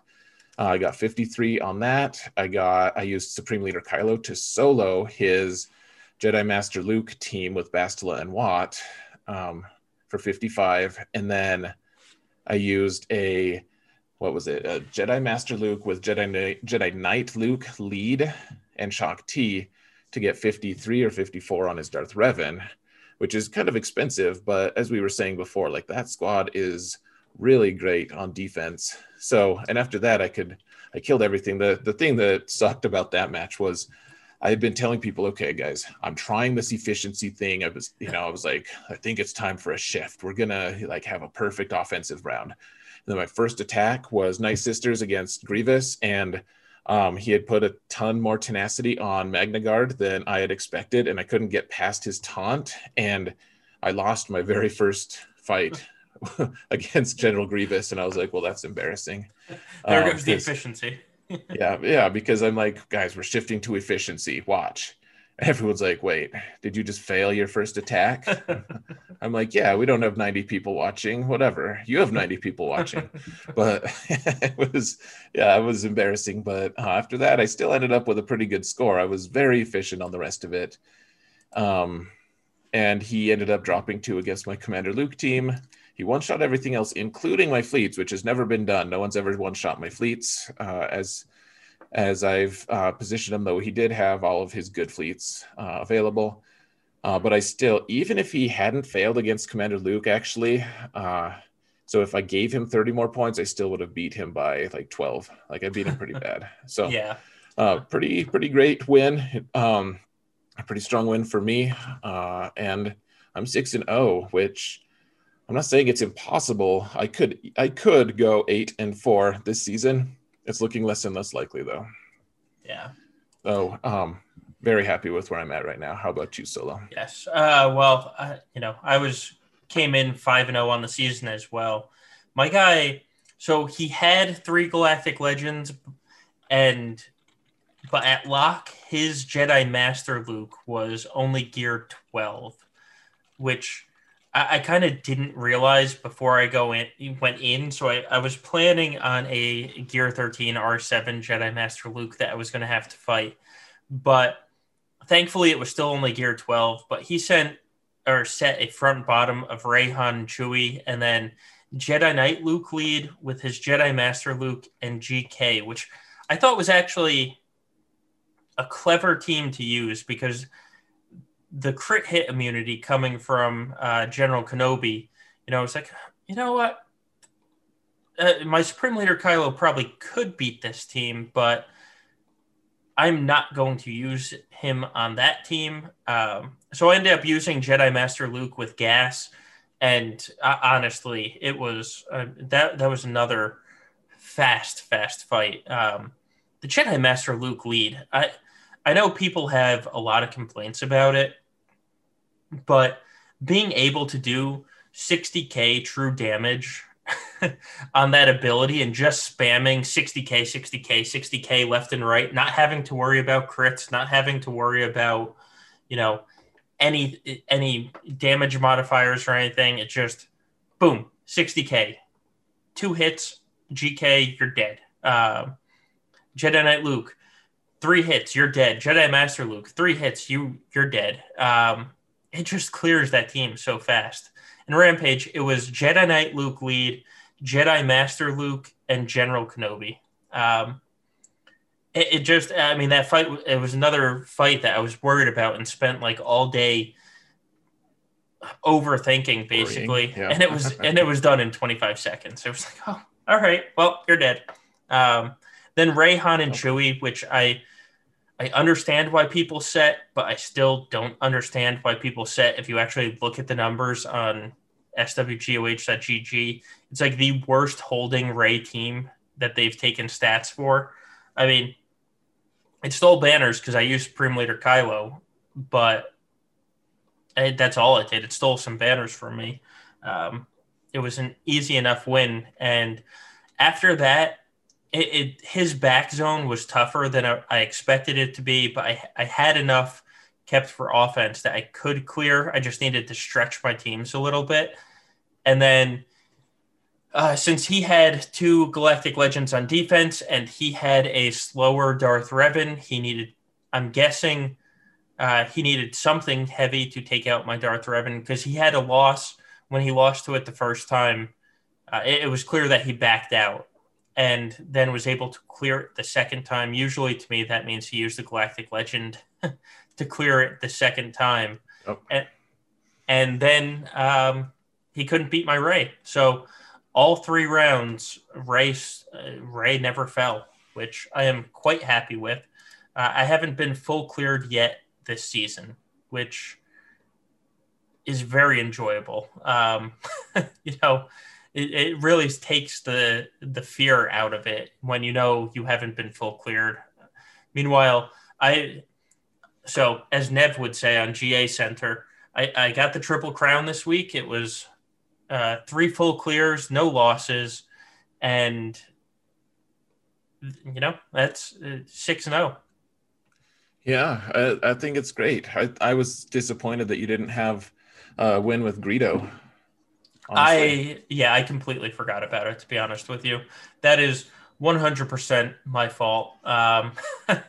And the worst part is, so Sunday night you streamed before me, and so like probably a half hour before I went into that Resistance Hero Bros fight, I was like, oh man, Zareth is using Greedo. I need to remember this for the feat because I'm currently undefeated and I probably Right. should try a feat or two. And then I just 100% completely forgot it. Like 30 minutes later, it's like, oh, damn it. Somebody in chat was like, why didn't you use Greedo? I'm an idiot. I don't know. Because I'm an idiot, right? I'm not calling you an idiot, No, to I be know. clear, but yeah, like no. I own that one. I own that one. I can relate. Absolutely. That is on me. But I did use Wedge lead. We talked about that earlier. And Wedge with Han and Chewie. For those of you that don't remember Wedge lead, it's actually a pretty good Grand Arena lead because it gives Rebel allies 30% offense. So you're stacking 30% offense on Han and Chewie, which is always a good thing. And then there's a ton of health recovery and turn meter gain in there as well. So that wedge lead against the Resistance Hero Bros works basically every time. It works every time. Or at least it has so far. Six rounds in, it's worked every time. No, it's pretty cool, man. I love it. Yeah. So I just claimed the last feat for the week, the fleet wins, and I am rank number 17. Well, that doesn't suck. Yeah, I'm number 17. That's awesome. I think I'm still in the. Yeah, I'm currently sitting at 222. Oh well. Yeah, I'm like 60 banners off of top 10, and yeah. that gap's gonna grow even if I did somehow get top 10 right this season. Or not top 10. Even if I did somehow go undefeated, I'm not gonna get top 10. There's just no way. I'm not. The guys I'm facing, I'm gonna fail some attacks. So yeah, like yeah, but it's still cool to be that close right now. Yeah, for you. I mean, well, I'm happy. I will probably make a solid, as long as things don't go sideways. I'm going to try and make a solid top 100 run. So we'll see. I mean, I hope you can stay up there as long as possible. Yeah, dude. I hope so too. Thanks. We'll see. I mean, really the one I care about is my alt, which we'll get to. In fact, we should probably make some progress toward that. We probably should. We can move on to the next section, which is actually podcast questions. So let's dig into these because we actually I have enjoyed the podcast questions that were submitted this week. Yeah, they're good. I don't know if we have time for all of them. We might. But... Well, I think that no matter what we do, this podcast is just going to be a little longer. So let's give it the old college try. Sure. So there's a lot of actually JTR and Resistance team questions in here. So the first one is, never had an opportunity to get JTR her Zetas. And now there's obviously a lot of competition for Zetas. So is it still worth it to gear her past 12 if I'm not going for Rey? And then he puts in parentheses, although that might change based on light side territory battle. And if so, what would be the essential Zetas to make her serviceable? And I know that you probably have a stronger opinion than me, but honestly, so I've always loved all three of her Zetas. Like the one that makes me laugh so hard because people are like, that one sucks, is the one that she dispels debuffs on her 40% of the time, because it makes her unstunnable, really. Like, because if you're just trying to hit her a lot, like eventually she's just going to dispel because everyone has debuffs on their basic and stuff. So I love that one. The one, so if you don't want to run Jedi Training Rey, which like my alt doesn't use her that much, she's only gear 9 right now, and my BB-8 is only gear 9. Like, and the rest of my resistance is gear 8. It's not great, but I still use it to kill gear 12 teams. You need her leadership. 100% need her leadership. That is by far the best one. The other two are good, and I recommend them. That's the one I would say. What about what are your thoughts, Solo? I mean, if you're actually going to use her, and I think she has. Problem is, let me back up. If you're not going to use resistance, she'll be worthless because she needs BB-8. She needs her team around her. But if you're going to use her, all three Zetas can come in very clutch. With that said, and it she is like the ultimate galactic legend cleanupper, just not Supreme Leader Kylo, because Supreme Leader Kylo is going to just feed off of all the turn meter removal. But that undispellable healing immunity is huge. And I used her. Oh God, what team did I? This is a couple seasons ago. I was using her as a fifth against somebody, and you stole the idea from me. It was her and Cassian that we used for healing immunity. It might have just been CLS against Darth Revan teams because of Malik. She applies healing immunity that they can't dispel, and that is huge for a lot of the characters that came in the game. So with that said, what Zeta she needs, all of them. Her kit is really all of those Zetas are huge. There it is. CLS against KRU. I'm glad somebody remembered. She is the way that you could beat KRU with CLS and not have it go 4.5 minutes when it's a Relic 7 KRU. Because she applies that healing immunity and then they just get stuck. So I do think that you need all of them. If you're going to run her with the other resistance, then you at least need the lead, because that lead is what makes resistance so strong. Of all those exposes, you don't run a lot of attackers in that team, but you don't need to, because they're exposing on every crit, and that's doing 20% max health damage. You basically turn R2 into an attacker. Right. Well, and that's just the thing. Like, you don't need a ton of gear for that squad. Like, it's all exposed damage. And so, and you have so much control that a lot of times, if you play it well, you don't really get hit very often either. Mm-hmm. I will say, if you don't have all the Zetas on JTR, you do want to have the Zetas on BB-8. That way you can stealth everybody but BB-8. BB-8 gets foresight because it's applied, and BB-8's constantly healing, because JTR is technically a tank, even though she's not really a tank. But so to make that team work, you need at least 3 Zetas. Yeah, I mean, you do need some Zetas on that team, 100%. Yeah. So, all right. So, next podcast question is, since this is apparently Resistance Week, this person does not care for Resistance at all and is trying to limit the gearing they have to do. So, JTR is Relic 7 because this person went for Jedi Master Luke. Is there any viability for her on a non-Resistance team, or do you foresee any way to maximize her utility without other high-geared, high-relic Resistance characters? I'm probably more than a year away from actually facing this problem, but the above question got them thinking.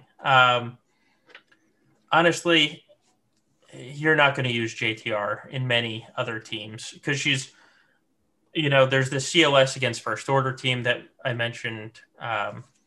She's not a good tank because she doesn't taunt. So maybe if you build a team with Watt and you throw the taunting tech on her, you could do it that way. But other than that, I don't see a ton of uses for her outside of a Resistance build. Yeah,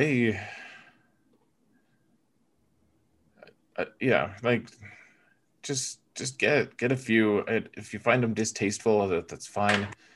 They are so strong. Like, the 2 hero bros, like R2D2 is just good anyways in a lot of different other teams, but he's great with Rey, and BB-8 is wonderful. to me, it's a no-brainer. Like even my alt, who I don't have a great resistance squad. I still get a lot of use out of them at lower gear levels. Like in my opinion, like just work on them a little bit and have them be like a cleanup squad at least. I don't know where you're at in the game, but like that squad has a ton of utility at low gear levels. Like tonight you can go get them at decent, at decent utility. And yeah, she has to be Relic 7. So that is a little awkward. Like, but it would be weird to have like a Relic 7 Jedi Training Ray with gear 8 and 9, like BB-8 and Hero Bros. But I actually think that works against a lot of comps. So yeah. Even at low gear levels, like, Fort Mort was in the stream earlier today, and maybe still is. I think his resistance is like gear 8, or I think it's gear 8, and maybe one of them is gear 9. And he will take on like first order teams without Hux that are like gear 11. So it's a team that very, very easily hits up, especially when you have the right Zetas on them, because the exposed damage just does so much actual damage, and the healing immunity to stop them from healing depending on who you're using them against. Right. Well, and all the control with all the turn meter reduction, and it is just a very good, very strong team. And the more you practice with it, the more you realize how strong it really is in the hands of an experienced player. Yeah, I mean, I can't tell you how many times I've gone up against First Order, and the entire First Order team is ability blocked or stunned. And so it's like they're not doing anything just because it's a pure control team. Like that's what JTR is. It's a control team. You spread the stuns, you ability block, the tank so they can't get a taunt off, you daze them, and then you just keep stealing their turn meter. Every time you use a special, which BB-8's spamming a special every 10 seconds. So, yeah. All right. With that said, let's move on to a different faction. And this is a faster question. Thrawn is useful in many Galactic Legend comps. Is it still worth it to get his Ebb and Flow Zeta? And that's the one, that's not his leadership one. That is not. So yeah, yes. Totally worth it. Yeah. Like you want to use Thrawn with Vader and you want to counter Rey in 5v5, that Ebb and Flow Zeta is going to be hugely useful. Like there's some comps, like if you take full Empire, there's some comps that he never comes out. Like if you take Thrawn lead, he never comes out of Fracture. Yeah. Because of that Zeta. So yes, that is a really important one still. The usefulness of that Zeta has kind of ebbed and flowed over the time of its being out, but right now it's absolutely an important one. Right. If you want to counter Galactic Legends, you get it. So, and even you don't even need it for Galactic Legends. If you just run EP Palp Thrawn, and like Shore Trooper or somebody else, that Zeta lets you take out so many teams. So you mix that with Merciless and you're in very good shape. All right. Next one is a Sith Eternal Emperor question. Since the most viewed and responded to thread on the forums is currently sad Sith Eternal Emperor owners complaining that they don't know how to use them, and when do you think CG will delete that thread and continue to ignore them? And just for the record, this was asked by somebody who has Sith Eternal Emperor and uses them quite well.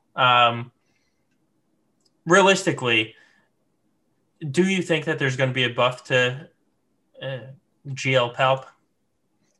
I'll change the question a little bit. Maybe. Who knows? I don't know him that well. He's kind of this really scary part of the game that I just don't want to have to deal with right now, because I'm still trying to learn all of the Jedi Luke stuff, because that people in my area of the game, people who've been playing for a long time, all have Jedi Master Luke unlocked instead of Sith Eternal Emperor. That said, he's pretty strong against certain things, against a lot of things. In fact, Right. 5v5, I think he's not going to be good on defense. On offense, he seems like he's good to go though. And I'll be honest, I'll be surprised if neither of the two new Galactic Legends. I'll be very surprised if they don't get a buff of some sort in the future. Whether or not it's because of their current power levels or because something else happens in the game is up in the air.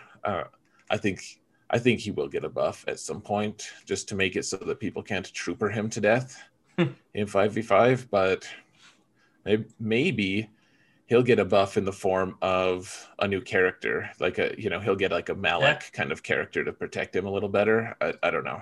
Or maybe, well, shit, I don't know.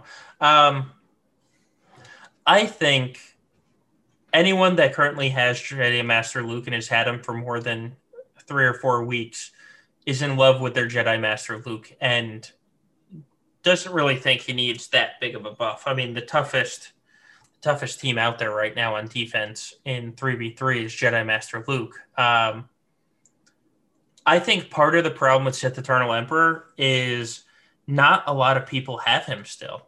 And we see the same cycle every time a legendary comes out of before he's released, he's going to be amazing.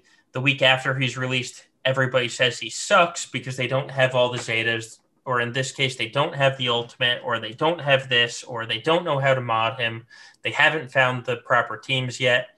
A week later, they found the proper team, and then the other half of the game saying, it's awful, there's no free-to-play way to beat this guy, it's going to break the game, and he's just horrible. And then the following week, we find a counter, and, everybody just kind of moves along like nothing ever happened.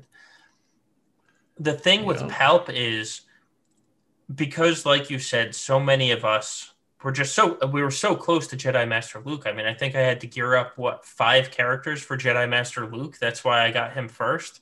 Yeah, no-brainer. Not many most people went for Luke first, and so there's still not that many Palps out there. There just isn't. So I think the normal life cycle of a legendary is just delayed because some of the best theory crafters in the game just don't have him yet. That's exactly it. I mean, nothing against people who like to spend money and who already have, both Sith Eternal Emperor and Jedi Master Luke. Like the best theory crafters in the game are the guys who have been playing for a really long time and have that established base. And people who spend a ton of money and have both of them, because I spend a decent amount and I'm not that close. Like if I wanted to just start farming tickets for Sith Eternal Emperor, I'd still have to spend like $300 right now.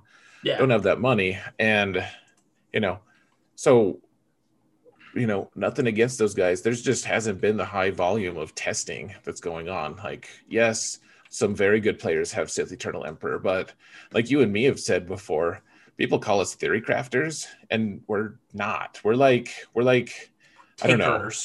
Yeah, like we'll take a team and put our own spin on it. And sometimes we'll come up with a good counter or whatever. But I would say that it's more like we're good at finding ways to apply these things and make them practical. Like that's our strength. And so if we already had Sith Eternal Emperor, I'm not sure that you and I would actually come up with it, like that we would have come up with anything, even as I would say that you and I are both good players. Like it just, we need the volume of testing and that just doesn't exist. 2,000 people have Sith Eternal Emperor, you said? Like it's 2,500. And a lot of the people who have those are going to be in younger shards because they don't, and they're going to be people who spend money on the game, and they're like, oh, well, that Jedi Master Luke isn't available. I'm just going to go for Sith Eternal Emperor and wait until I get enough Rolo shards or whatever. So, right. So to me, it's just a question of that, or a matter of there's not testing yet, and so yeah. You made that argument, so I just thought I'd say it again for some reason.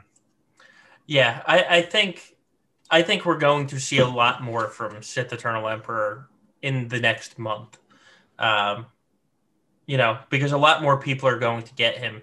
It was almost 5-1 between Jedi Master Luke and Sith Eternal a couple of weeks ago, and now it's more like 3-2 because Jedi Master Luke is almost 6,000, Sith Eternals at 2,500. So he's starting to catch up.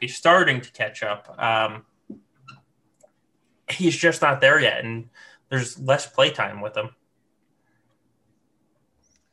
Yeah.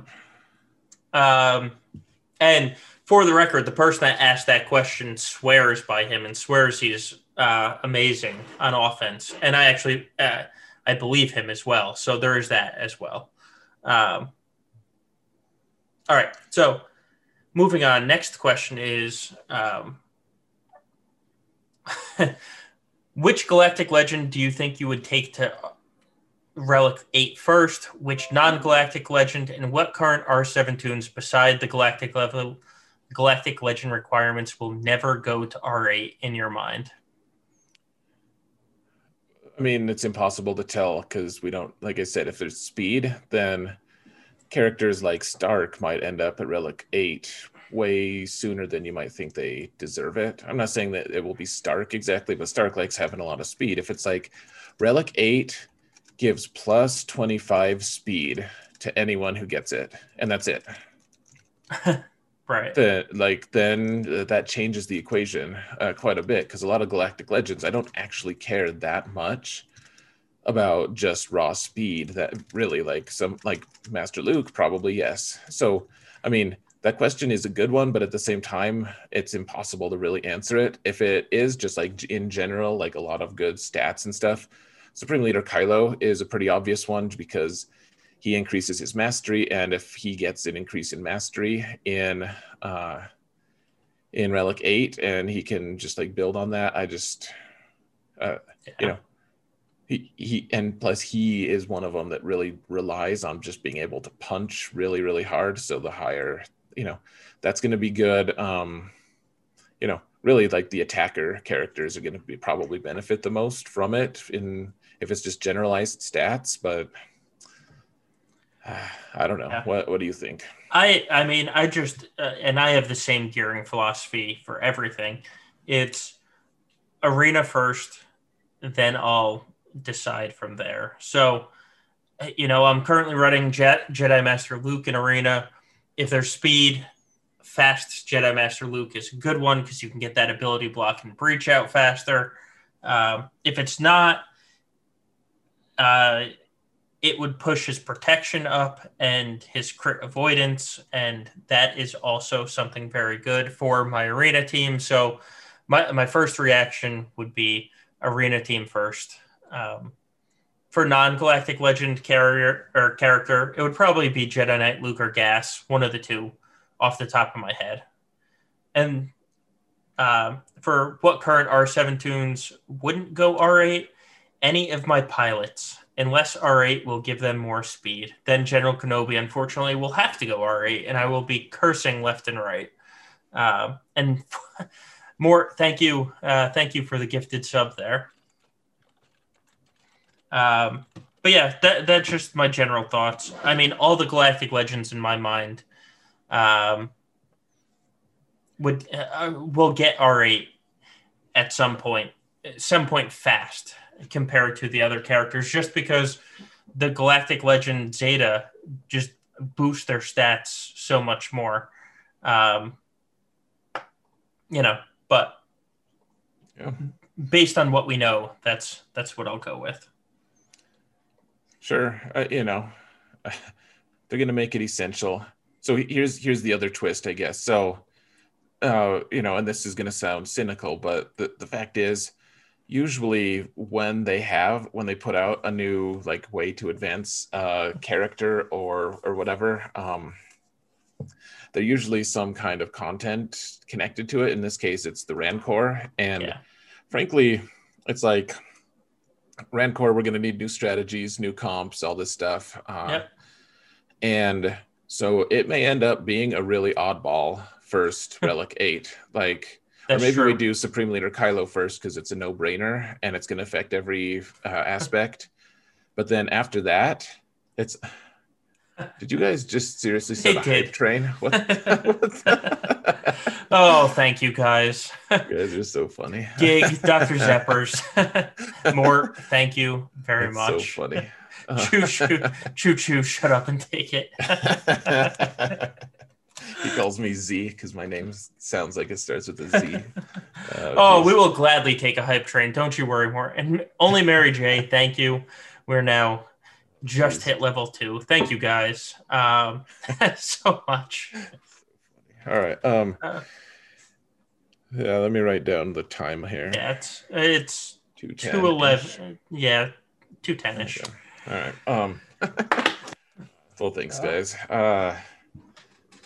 So the next one may end up being something weird, like Scarif Rebel Pathfinder Relic 8 or something. Something just like you never want to actually give him relics in the first place, but it's like, well, if you don't have Scarif Rebel Pathfinder in your tier 2 composition, you're not going to get any damage at all. Right. So it's why I had POW at gear 12.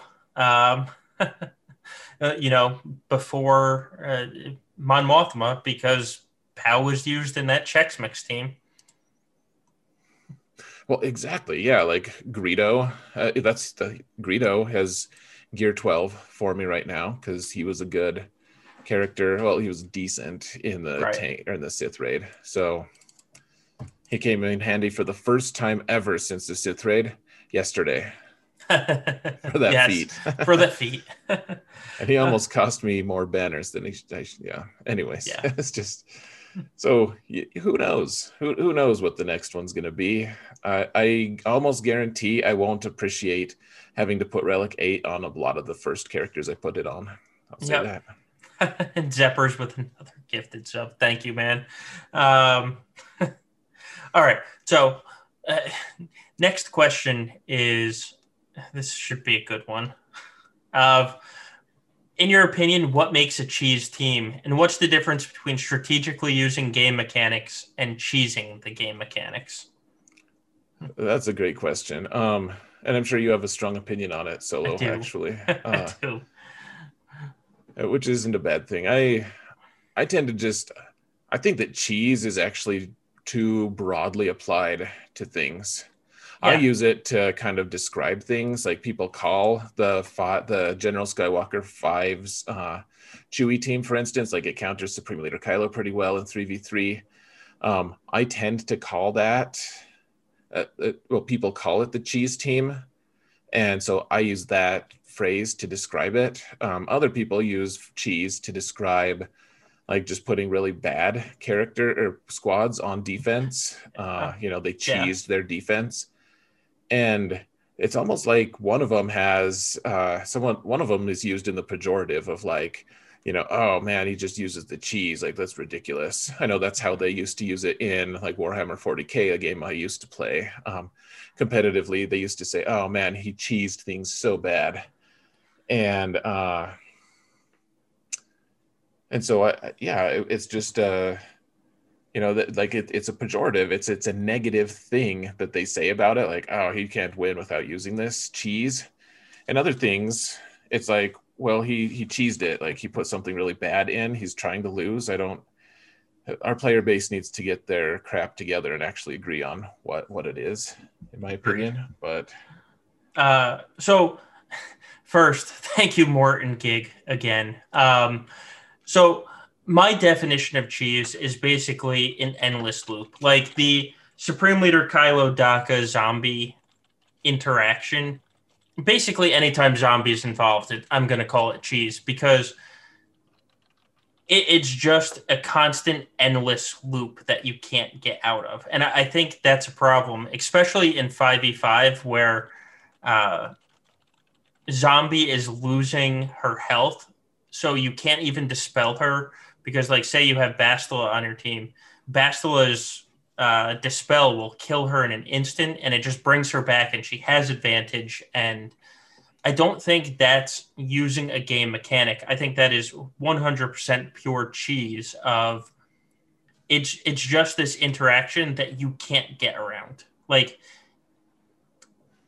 meanwhile, the gas fives Chewy thing, I actually think that I would call that cheese as well because it's broken game mechanics of this character just doesn't use his kit. I think both of the things should be fixed immediately. They're not going to. I know they're not going to. I just think I think it's more than abusing a game mechanic. I think situations like that are oh god, situations like that are. I don't know how to describe it, but it's against the general feelings of working as intended. I just think it's so low on CG's priority list that we're never going to see it. Like the Night Sister raid cheese team is obvious. It just creates this infinite loop. Like that's you're not playing the game. You're just looping. So that's what I think it is. At least, when you say let's get on the same page, that's the page I'm on. Everybody come join me. Yeah. Well, I tend to think that that's how it should be used. Just trying to use the cheese, like trying to abuse some interaction that wasn't ever intended as an interaction. That's how I would personally define it. That being said, I've generally come down on the side of, I don't think that cheese is cheating. Because that's what it is in the game. Like cheating would be to get like an APK and like an external thing to come in and change things that were absolutely are not allowed normally. Can cheese be annoying? Yes, 100%. Yeah. Am I okay with it? It's available to me. I guess I am. I have the cheese team with fives. Modded the way that is because it's a viable counter. And do I think it should be? I don't know. It's a nice off meta counter available for a team that doesn't have other off meta counters, really. Right. Yeah. So that's kind of where I come down. I'm honestly more offended by the Night Sister cheese team. I've hated it since before Galactic Legends. They did not think out Zombie when they released her. And then they fixed her, quote unquote, fixed her, but they really didn't think about the fix and the massive implications for the fix. And I just think Zombie is one of those characters that I would bet CG would take back if they could. Yeah, I'm curious to see what the new raid stuff is going to have. Yeah. With regards to Zombie, because people are going to find a way to abuse it, I'm sure. I'm sure. All right, let's now the hype train is over. I do want to acknowledge it. Thank you so much, everyone. Man, yeah, guys. We honestly don't expect it when it's podcast time. So to get it, it's truly appreciated. It really is, guys. Thank you so much. With that said, let's get to the last podcast question. Then we can probably get out of here. So. The last question is Finn and the Bros which is the Finn Po team, are easily countered by Han and Chewie. So does it really make sense to constantly put them on defense? Is it a situation of you're putting them on defense to draw out a good team? Or is it just, what people do? Finn and the Bros easily beat most Channel Grievous teams on auto. Why doesn't that get more traction? I don't know. Why do you put Finn and the Bros on defense? But beats him on auto. Have people tested that? That sounds ludicrous. I hate when people say it beats him on. It beats it on auto. I'm like, does it really? I doubt it. But maybe it does. But no, I think that it's a valid question. Like I've said it. I said it last week. I'm eventually going to take him on offense. They're a great team on offense.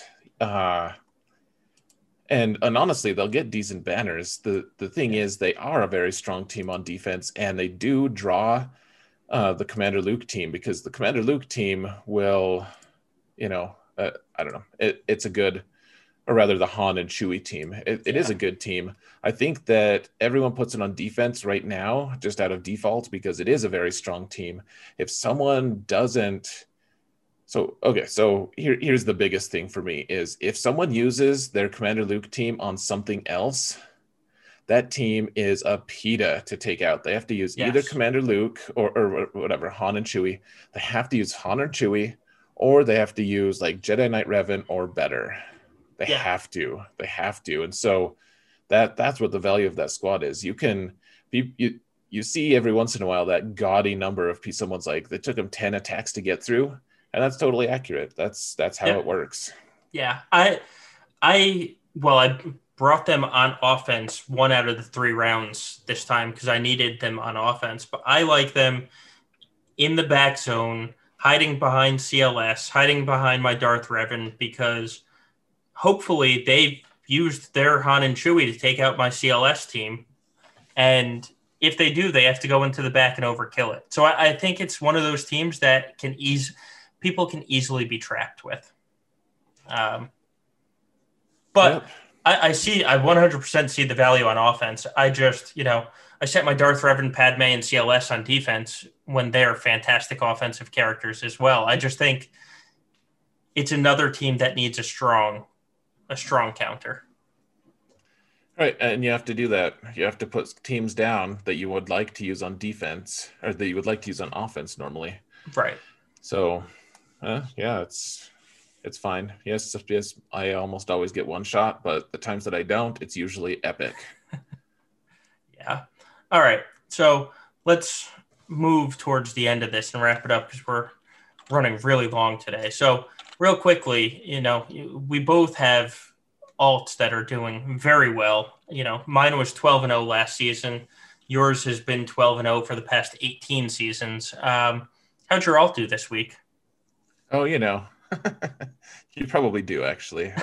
Well, I know but people listening, this week no one in my pod was good. I hate saying that. Like, one of the guys has put up a pretty credible defense, but then he couldn't even beat one zone. And actually, two of my opponents couldn't even beat one of my zones. Like they failed to clear. I think that's accurate. Like, for sure, my finals match, the guy couldn't clear my Darth Revan, and he couldn't clear something up top. Something, I don't really have anything good up top. Oh yeah, it was my Asajj zombie spirit team. So I think my semifinals and finals opponents couldn't clear any of my zones, and my first opponent cleared a couple things. So and I got full clears with no fails, triple crown. I'm number 2 or 3 right now on the leaderboard in Division 2. So, and I think even maybe more importantly to me, I'm at I'm at 80. I don't know, something in the high 80s on my win streak. So, continuing with that, and this week was a much easier week for my alt than most. I'll say that. Yeah.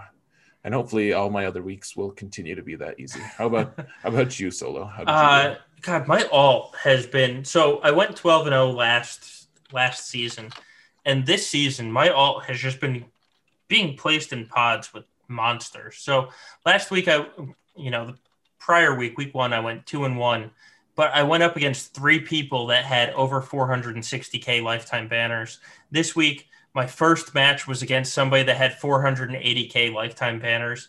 Now I got the win. Second match was kind of a gimme. But then the final match, I went up against somebody with 500K lifetime banners and 2 Galactic Legends to only my 1. I got lucky, and he didn't set both on defense, so he only set Rey on defense, and I was able to clear his Rey with my Rey.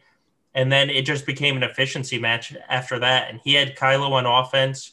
I had, got a 47 somewhere. And then he got to the back zone and he faced my Mon Mothma team, and he had 10 losses to Mon Mothma, Cassian, and K2.